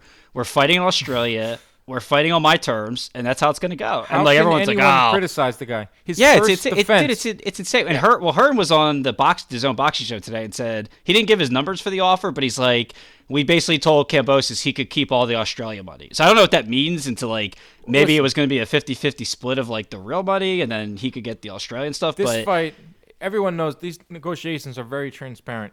George Kambosos is looking for the most money possible. He was not supposed to beat Teofimo. He has no contractual obligations to a network or a promoter. He is in the driver's seat as much as Canelo Alvarez is in the driver's seat. So this one's pretty cut and dry. And it might only be for this fight, so he's got to get it right for this fight. Yeah. No, well, you got a 2-fight deal out of it. So yeah, sure. right, so that's they want leverage. They have leverage, so they can say we want 2 fights out of this. So he probably went to DAZN and said we want 2 fights, and DAZN made it very clear that they don't really. Obviously, they're have buyer's remorse with Haney. They're like, we're paying Haney $4 million a fight, and he's not bringing in any subscriptions, and it's not fair to Haney. I mean, this dude, I like the guy, but he is just we do too. in a bad spot. I mean, the WBC screwed him over with this franchise thing, and they pretty much cut him out at the knees, and now. Eddie Hearn threw a ton of money at him when they had to make a big splash, and that's preventing him from getting these fights. So, on one hand, he's very wealthy. On the other hand, he's not getting the biggest fight of his career. It's very unfair, but this isn't a fair sport. Yeah, because he could have. He could have mandated the WBC to make him a mandatory, but then he would have had to take the split that they gave him, which. You have to make these. Dude, all you do is you're posting Instagram pictures nonstop of you like throwing money in the air and you're diving. Like just do the mandatory. Take the small split, and then you're gonna get your belts if you. I think he'd be the heavy favorite in that fight too. I think right against who? I don't know. I don't think George would be the favorite in any of the fight against the 4 guys. No, he probably. I mean, Haney would. It would be close. It would be close. But I think Haney. I don't know, man. Kambosos is such a wild card. I don't want to disrespect Kambosos at all. I just He's think a wild card. We don't know. Yeah, If it's he the fights name. like The he did name would against make him the Teofimo, betting favorite in Vegas. Is what I meant by that. If Kambosos fights like he did against Teofimo, he can beat anybody. Yeah. At 135. You never know. Like Lomachenko can get old overnight. He hasn't shown that. Yeah, I thought Lomachenko was getting better, which is crazy. I mean, Scary. obviously his last 2 fights have been against guys that are not really defensively sound. Like Nakatani, he was made to order, just beat the crap out of. Comey, doesn't really have lateral movement, but Yeah. I think Lomachenko has made really good adjustments at this stage in his career. Throwing less punches, being putting more emphasis on accuracy. So I think he'll beat Kambosos. I do think that, but Yeah, Comey was impressed. Jordan was telling the story about the copy box about when we were driving home with the jabs. Like we were watching, I think the first round or the second. I think it was the first round, and they were like, "Oh, we went with our other buddies. Like, oh, that's a Comey round." I'm like, "What?" He's like, "Yeah." I was like, "Dude, I think he landed like one punch." He's like, "Ah, no way." And we went back and on the drive home, we went to he literally landed one punch in the round. I'm like, yeah, dude, like the highlight reel, the misses were insane. So, I love Comey's great guy, obviously. yeah, he's a good fighter. That's why one of the people that were most trashing, beloved. yeah, they were like, that's a walk in the park compared to Jojo Diaz. We're like, have you guys ever watched Richard Comey fight? I'm like, Comey's a good fighter, man. Yeah. So, but all right, we'll rather know we went well over than what we were planning. This was You fun. promised us 20 to 30 minutes, and here we are at 74 minutes. We got booze involved, so now I'm just like ready. we got you flowing. That's why we do it, man. You guys are fun to talk to. Great. I really enjoyed this. I get to just give Yeah, you so my, just my for anyone feelings. that's new to our podcast, or anyone from our podcast that might have listened to yours, Dan. What's your Twitter, or what's your podcast, your YouTube channel? Yeah, check me out on Twitter at Dan Canobio. A lot of my stuff filters through there. You can go to the CompuBox TV YouTube page. You can also listen to the show Inside Boxing Live on Spotify, iTunes, and you can watch it on Pluto TV's boxing channel, and Fubo Sports streams it on their platform too. So there's a lot of ways to get it, and working on some other things, trying to shift some things around, maybe get on an even bigger platform in a couple of months. So got some things up my sleeve. So Perfect. I just love boxing. Perfect. I love boxing. I love the sport. I love to talk about it. I know you guys do too. It's pretty much why we get along, because you guys have a passion for the sport.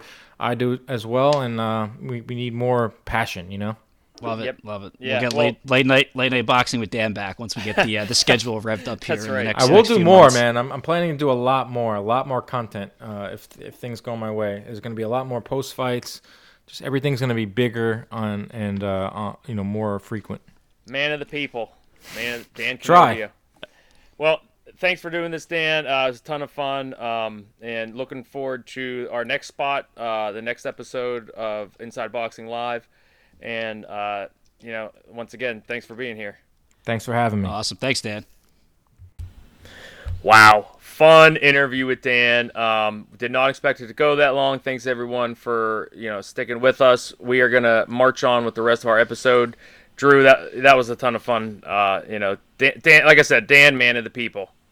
Yeah, it was awesome. We got to really nerd out there on our boxing, stuff, man. That was the highlight of my 37th year of life here.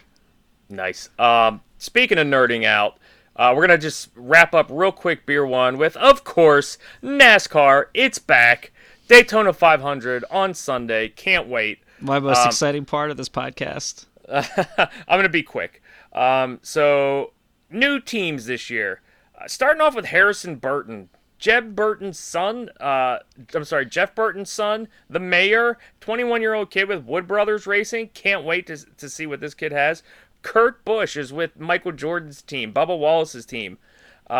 Huge signing for them. Can't wait to see how many wins he could string together. Keselowski is now a part owner with Roush Fenway. And now it's RFK, Roush Fenway Keselowski, in the number 6. My guy, still in a Ford. Can't wait to see what he does. Kaz Grala with Floyd Mayweather, the money team. They have an entry in the Daytona 500. Kaz Grala, can you believe it? We just got done talking about all that boxing, and here we are with a NASCAR crossover. Ross Chastain, the number 1 with Trackhouse Racing. That's Pitbull's team. Ross Chastain, very competitive last year. Now he's with Trackhouse. Let's see what he can do.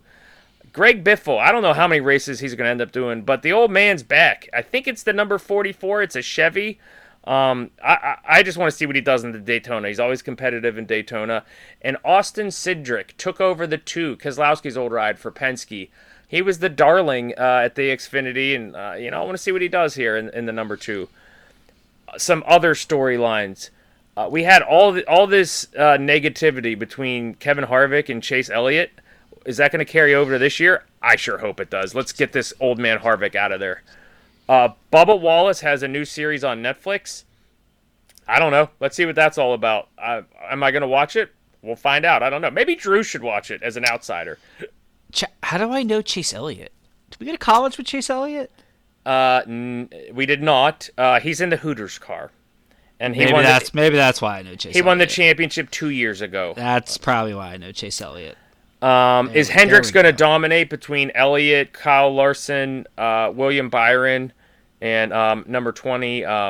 What's his name? I'm trying to go fast. Anyway, but the next gen car 8 is Christopher Bell, number 20. The next gen car 8. Wait, Christopher Bell's not on that team. Damn it! I'm saying the wrong things. I'm trying to go fast. Aren't you supposed to be the expert on this thing? The next gen car 8. Jesus. The cars have all been the same since the 70s, just souped up versions of themselves. They finally modernized the car. Like the suspension is in the rear is going to be like each wheel is going to have its own suspension. It's just weird stuff like that. A lot of the cars they're going to be more modern. So I'm interested to see who can actually drive them and what that actually means. Okay, so now getting into what I'm going to do this year. Last year I did 4 picks per race. I'm going to keep that format, but I'm going to actually track it this year. Last year I was just tracking my wins. I'm going to see how much I can be up over the course of the year. And what I'm going to do is I'm going to put $1 on each of my bets every week to see what I actually net out. If I end up going upping my units or going partial units, I'll let you know. We're going to track my progress this year. And Drew's going to make the spreadsheet for that. Got it. Spreadsheets. So what are we going to see at Daytona this week? Really, I just don't know because of the car. Are we going to see a bunch of single file like racing? I derisively call it the parade. Are we going to see the parade? Is it going to be 2 lanes, 3 lanes? Is there going to be a lot of passing? Nobody really knows right now because of the car. But the biggest wild card is, are we going to go back to tandem racing? Like a 2-car thing instead of a big single file line. I know nobody liked that style of racing. I always did. I thought it was interesting. Especially, go ahead. Is tandem racing like shake and bake? Pretty much, except for same concept. There's no slingshot. You just kind of like the slingshot's not really a thing. Like the aerodynamics are such that the first car cuts through the wind, so that there's no drag on the car behind, and the car behind actually physically pushes the car in front of it until it overheats, and then they have to break their connection so that the car behind could get fresh air into the engine and it could physically cool down. But when there was a bunch of tandem racing, Keselowski and Biffle were like always found each other at Daytona on the big track and Talladega, the big tracks. But now Biffle's going to be in a Chevy and Keselowski's in a Ford. I would crack up if they found a way to tandem race this. Talladega, raise up. Charles Woodson of Michigan and of Oakland Raiders and of Green Bay Packers. He's the Grand Marshal this year. He's the one going to be dropping the gentlemen start your engines. So looking forward to that. Now for my picks. Again, I kind of went with a blend of guys who I thought would do well versus guys who I seem to be able to drive anything. So we're going to go Larson, 11-1. Blaney seems to always be there at the end at the super tracks. Blaney, 12-1. William Byron, very competitive last year. Again, he's at Hendrick car, 15-1. And Reddick, 25-1. I'm going to put $1 on each. I'm going to track it in a spreadsheet, and I'll update everyone on how it nets out during the year. And that's how we're kicking off the NASCAR season. Let's go. Yes, sir. I am the fastest minute in podcasting. Yep, exactly. The Gopher, or the Gopher. Oh gosh, help me out. The pit stop. It's back. I thought you were. Oh, man, I gave you a softball. Alex Bowman, the 48. Good Lord, how could I forget Alex Bowman? Hendrick Motorsports. Bro, I threw you the prom night softball. What was it? I blacked out. Fastest minute in podcasting. Oh God. Come on, man. That's embarrassing. Goph, we love you. We're still Goph prom date, we love you. We're still on the Canobio high. That's embarrassing. Okay, sorry about that. All right, Drew, let's assume positions for beer 2. I told you I'd keep it under 10 minutes. That was impressive. Can't wait, baby. Can't wait. Like Goph on prom night. Oh, we got it. We got her in there. There it is. Got her in there. All right. Oh God, Assume you should pay me positions. for carrying this thing. 3, 2, 1. Nectar of the Gods. Let's go. February is Nectar of the Gods month. What do you got? I actually switched up. I went 1800 tequila and some diet ginger ale here. This is smooth. Nice. Look at you. All right, so moving right along. It's going to be very Walking Dead centric. We're back. I just wanted to say though, I tried watching the Kevin James Sean Payton movie. Couldn't watch it. It was stupid. We tried watching the All of Us Are Dead, that zombie. I don't even know what country it was out of. It was Asian. It was an Asian country. It was stupid. We turned it off. I was like, is this what dubbed? Is this dubbed over? Is this what this means? Yeah, that was your first time you ever watched. I've never watched a dubbed. over. I didn't watch Squid Games, which Squid Games is dubbed over, right? I think it was. Yeah. Yeah. I was like, well, this is kind of weird. What's happening? Is this just Why are their mouths moving and it doesn't match? I had no. It was terrible. It was so god awful. It was terrible. I think I got maybe 10 minutes farther than you did, and I was like, all right, I'm out. Let's see what John Cena is doing on HBO Max. Yeah. Okay. So that being said, Walking Dead is back. 11B. They're The gonna next 8. Yeah, the next 8 before we get to the final 8, 11C. So that being said, we're not necessarily going to talk about the season, which they left us with the whole Daryl's girlfriend Leah like shooting the cannon and all that crap. Less than thrilled with 11A wrap up. Yeah, less than thrilled. So rather than dwell on the negative, we found this on Twitter. At Undead Walking was the account where we found this, and it was 20 questions. It was a 20-day challenge. We're gonna do this all at once, but 20 questions leading into season 11B. I'll ask the questions, Drew.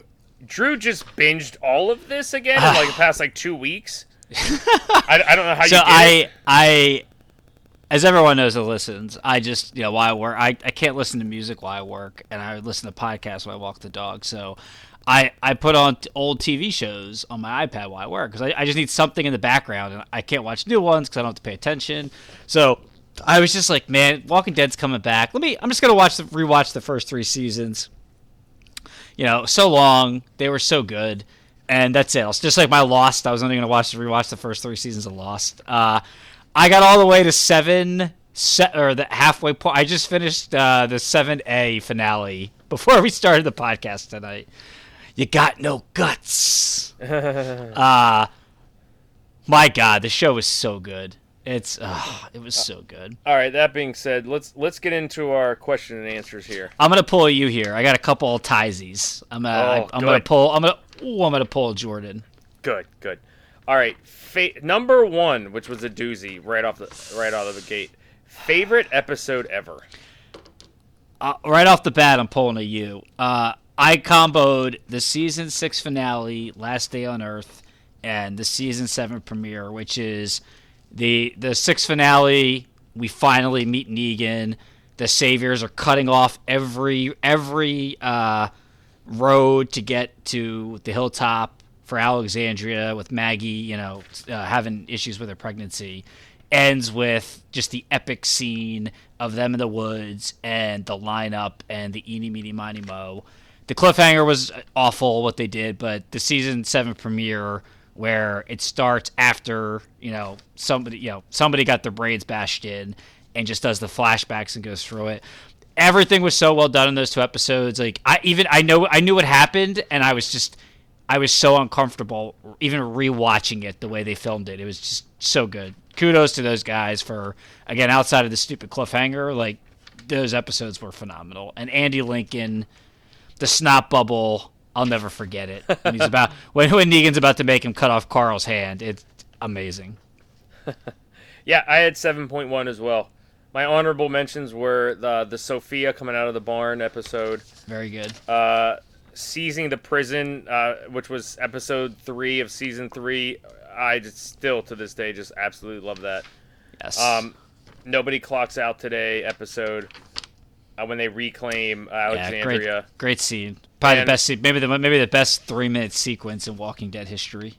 And I'll call it Herding the Herd. Again, they're at Alexandria, and it's in black and white, and they kind of like are trying to lead that herd. That was season 6 premiere. Yeah. Oh, so good. You love the herds. I'm a big fan of the herds. Love them. All right. Herd. Question 2: saddest death. It's Sophia. Okay. For me, just gut wrenching.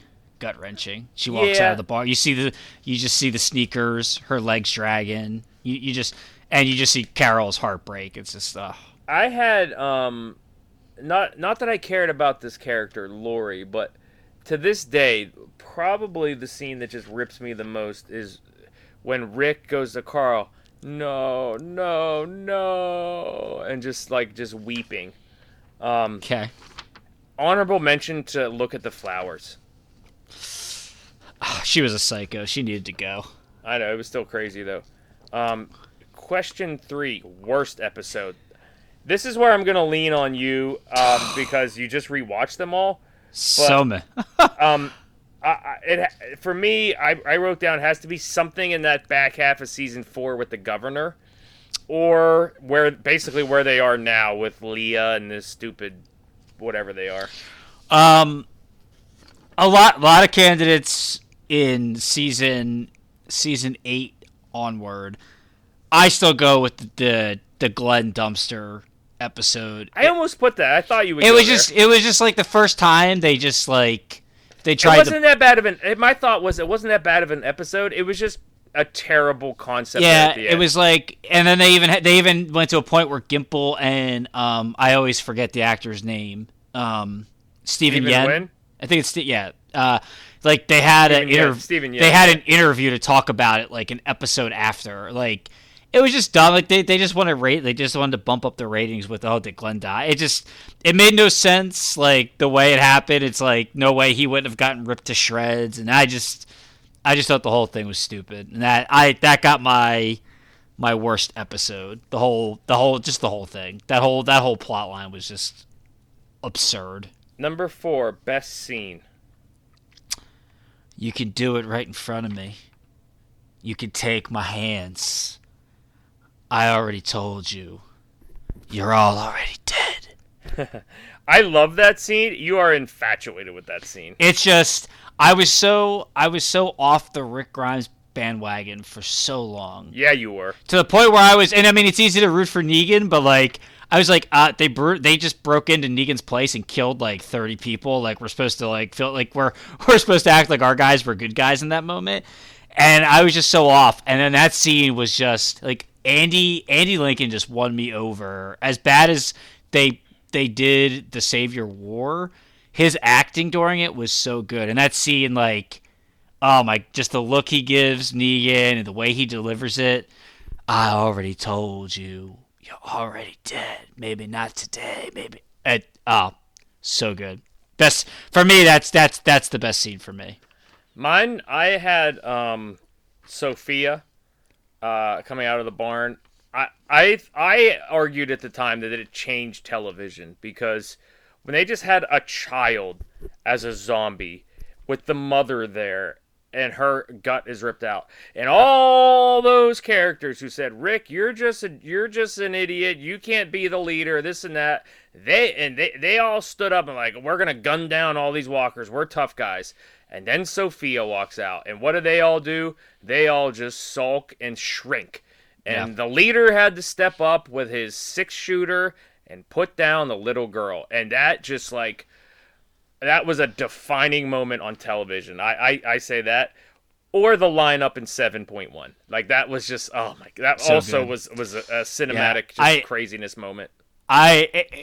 an honorable mention for me, just because it just was so badass, was when the 5 premiere with Terminus, when Gareth is asking Rick where what weapons were in the bag, what did he have, and then he just so confidently, as they're zip tied and about to die, just just rattles them off and goes, and a machete with a red handle. That's what I'm going to use to kill you. Like, it was just so cool. That was so good. That was an honorable mention for me. Favorite ship? Question 5. I have no idea what this even means. Do you know what this means? Yeah, like a relationship. Like you smush 2 characters. Is that what we're doing now? Like, now we can't even say relationship? We're saying ship? You've never known this, and like. Oh my god, this is like culture. Sus. So like suspects. It's exactly like sus. I have never heard. I'm sitting there. I'm like, is this just like supposed to talk about the boat that Michonne found the iPod on? This is insane. I hate 2022. I said. It's Daryl and Carol's the answer. What I didn't know is if they meant like literal, like people who actually got together, or like the ones that the fans wanted to see but didn't actually happen. Daryl and Carol's the best. I don't exactly. It just is. Yeah, okay. That's absurd. I hate it. I hate relationship. I literally was like, there's only like 2 boats in this entire series. Oh, that's fantastic. Number 6. NYP. Number 6, favorite weapon. Lucille. There's no other answer. There's no other answer. Lucille. The crossbow's close. Look at my dirty girl. She is a vampire bat. Nah, that's it. That's the only answer. Number 7, best human kill. Also one answer here. But... I pulled a Jordan on this one. The Claimers, Rick biting that guy's throat out. That's a good one. And the prison kill when they're trying to clear the cell block with the inmates, and the one inmate tries to throw a zombie on Rick to kill him, and then he goes, "Hey, sorry, man, my bad." And Rick goes, "Yeah," and then just boom, right in the head with machetes him right in the machetes him right in the head. That was my honorable mention, but maybe you took this differently than I did. But I put Noah in the revolving door. That was a good one. That was my number one always. That was a good one. But I was thinking more like a murder, not anybody. I was thinking human on human. Yeah, that's how I went with that one. But yeah, good one. That's a good one. Okay, number 8, best walker kill. You go first, because I still. There's actually better ones in Fear the Walking Dead. As goofy as Fear the Walking Dead is, it had the best gags. That being said, for this one, I went with the meat grinder in the trash yard from the Reaper or whatever we called him. How they all just kept falling into that grinder as Pollyanna McIntosh just laid there, and just as all of her buddies turned into zombies and just got grinded to bits.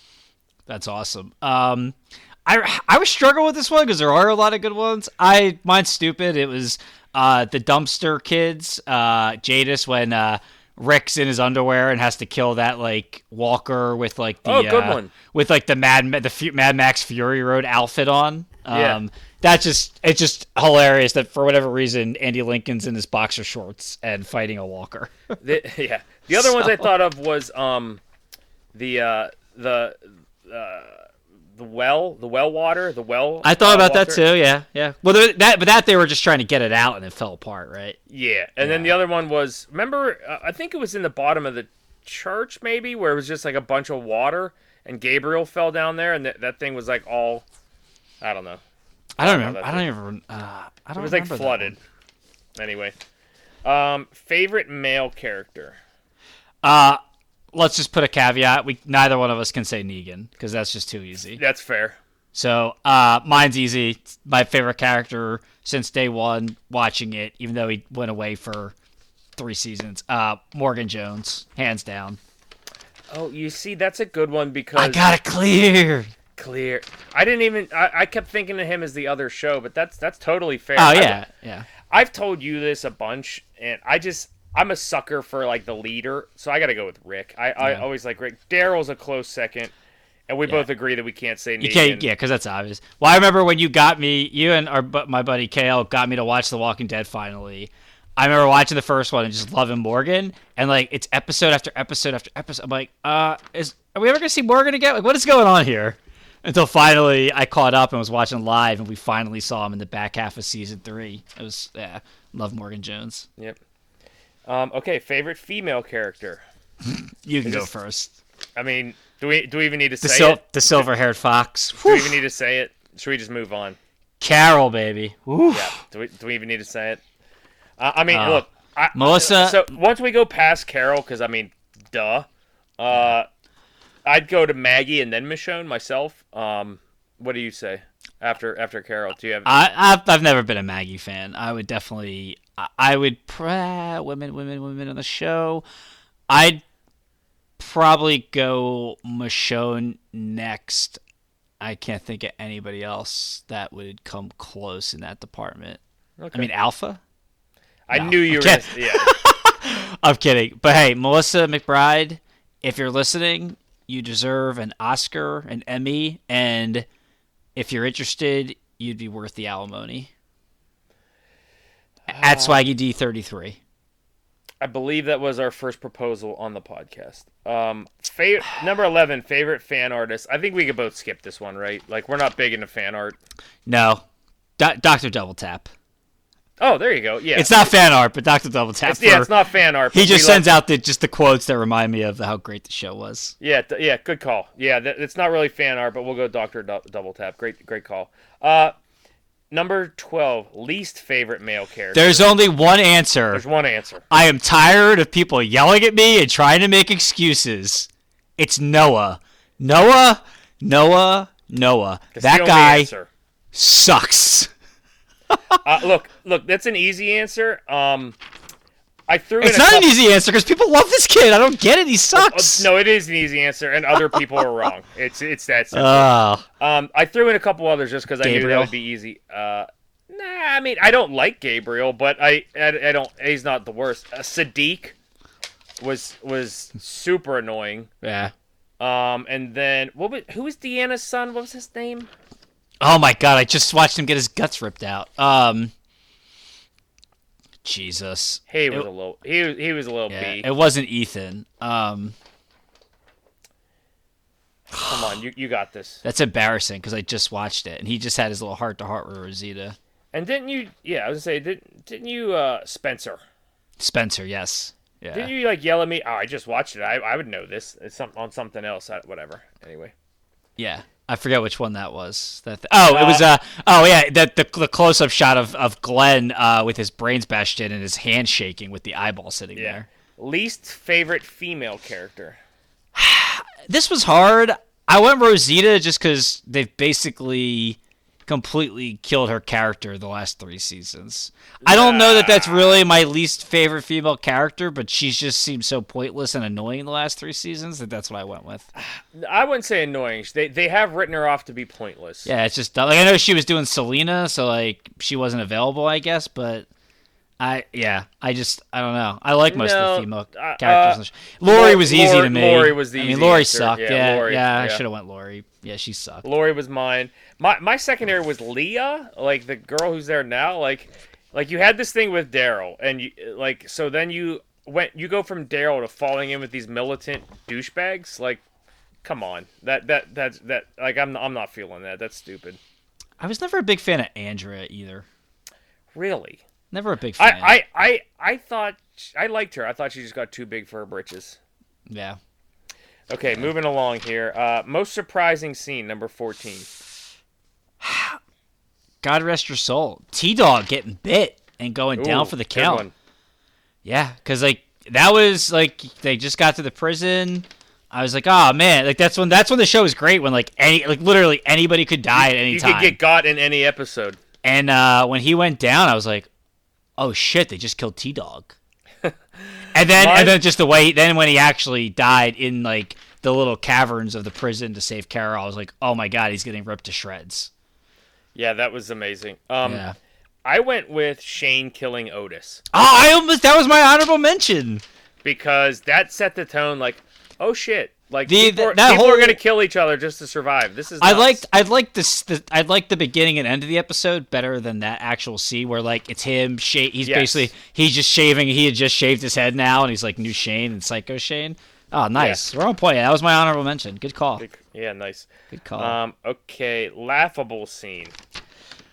I pulled a Jordan here. Rick Michonne Jadis, when Jadis goes, we mate. What is she? You always do it the best. What is she say? Afterwards, I lay with you, and he just kind of shakes his head no, and he's like, no. And Andy Lincoln's got the most like awkward look on his face, like, oh God, no. I'm good.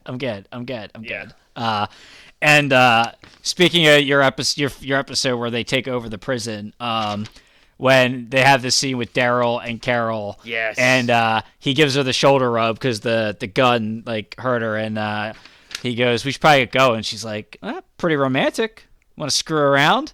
Daryl like laughs, and they start giggling. He goes, "All right, I'm gonna go down first." She goes, "Even better."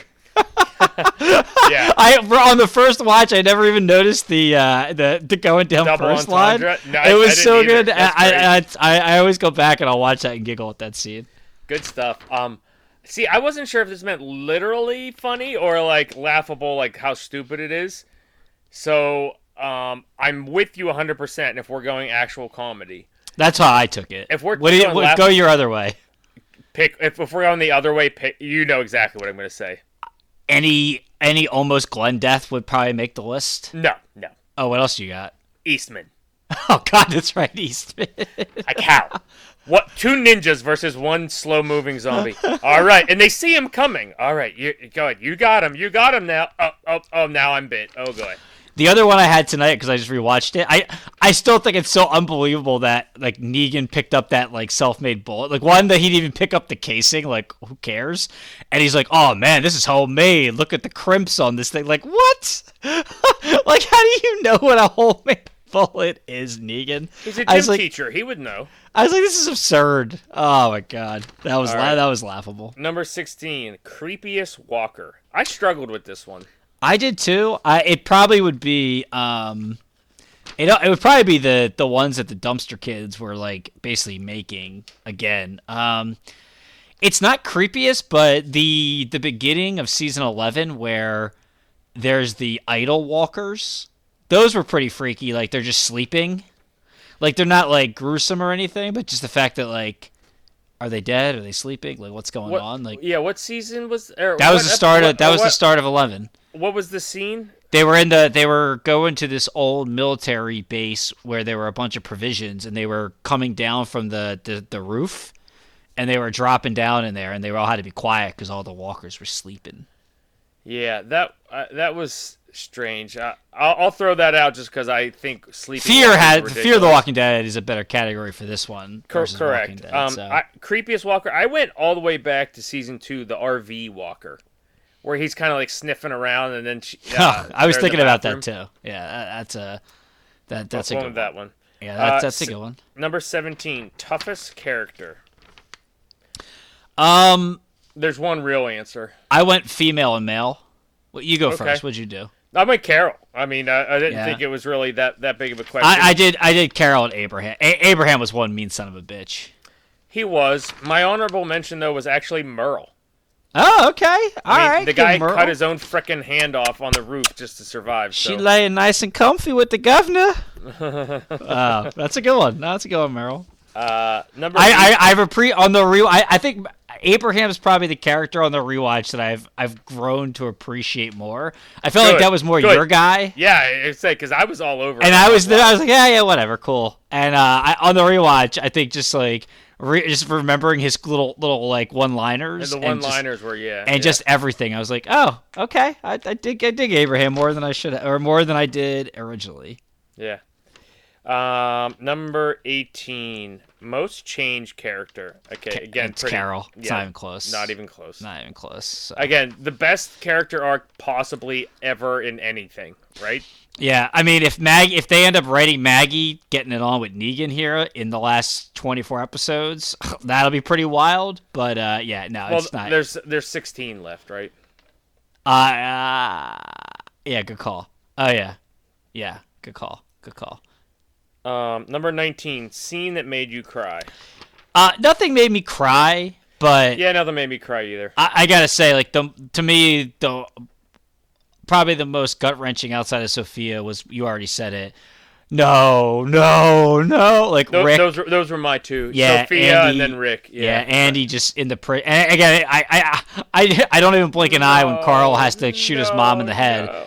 Yeah, like just Andy's acting in that scene, and he's just like inconsolable. As a dad, you just feel helpless that your son had to put down your wife and cut the baby out, and you're just like, no. It's just absolute helplessness. Yeah. And number 20, the last question. Number one reason you love The Walking Dead. Originally, it was just so awesome. And I again, you're more of the zombie guy than I am. Mm-hmm. I just thought it was awesome when at first watch, when like anybody was fair game to die. It's like you're just so invested in the characters, because it's like I may not get another episode with Carol. I may not, maybe I'll get 2 episodes with Rick, like just not knowing what's going to happen. I just thought they did such a great job early on of just always keeping you on your toes. And they didn't, it took them so long before they started doing these stupid cliffhangers to where it's just like, man, like anybody can really die, and just like how would the world work, if this kind of happened. But Right. That was me. And that's why it kind of died down. Like I think season 7, the second half of 7, when it seemed like they were just putting like too much filler in the show just to stretch out the seasons. That's where it took the downturn. I'm just like, all right, well, I'm plot committed, so I'm gonna watch. But like, if I don't watch live, I'm not gonna miss anything, because they're afraid to kill off the Alden, who's the 13th lead in the season now. Like we can't kill him off. Let's keep him alive and wait till next season, kind of thing. Yeah, that'll trigger our audience. Jesus, yeah. Yeah, no, same ish. Like that part was amazing that anybody could got at any time. That was through like 3 seasons basically. And just to elaborate, I'm a zombie genre fan, and it just took the zombie genre to the next level. Nobody had ever spent that much money and had that kind of like special effects and prosthetics and everything, and actually played out okay.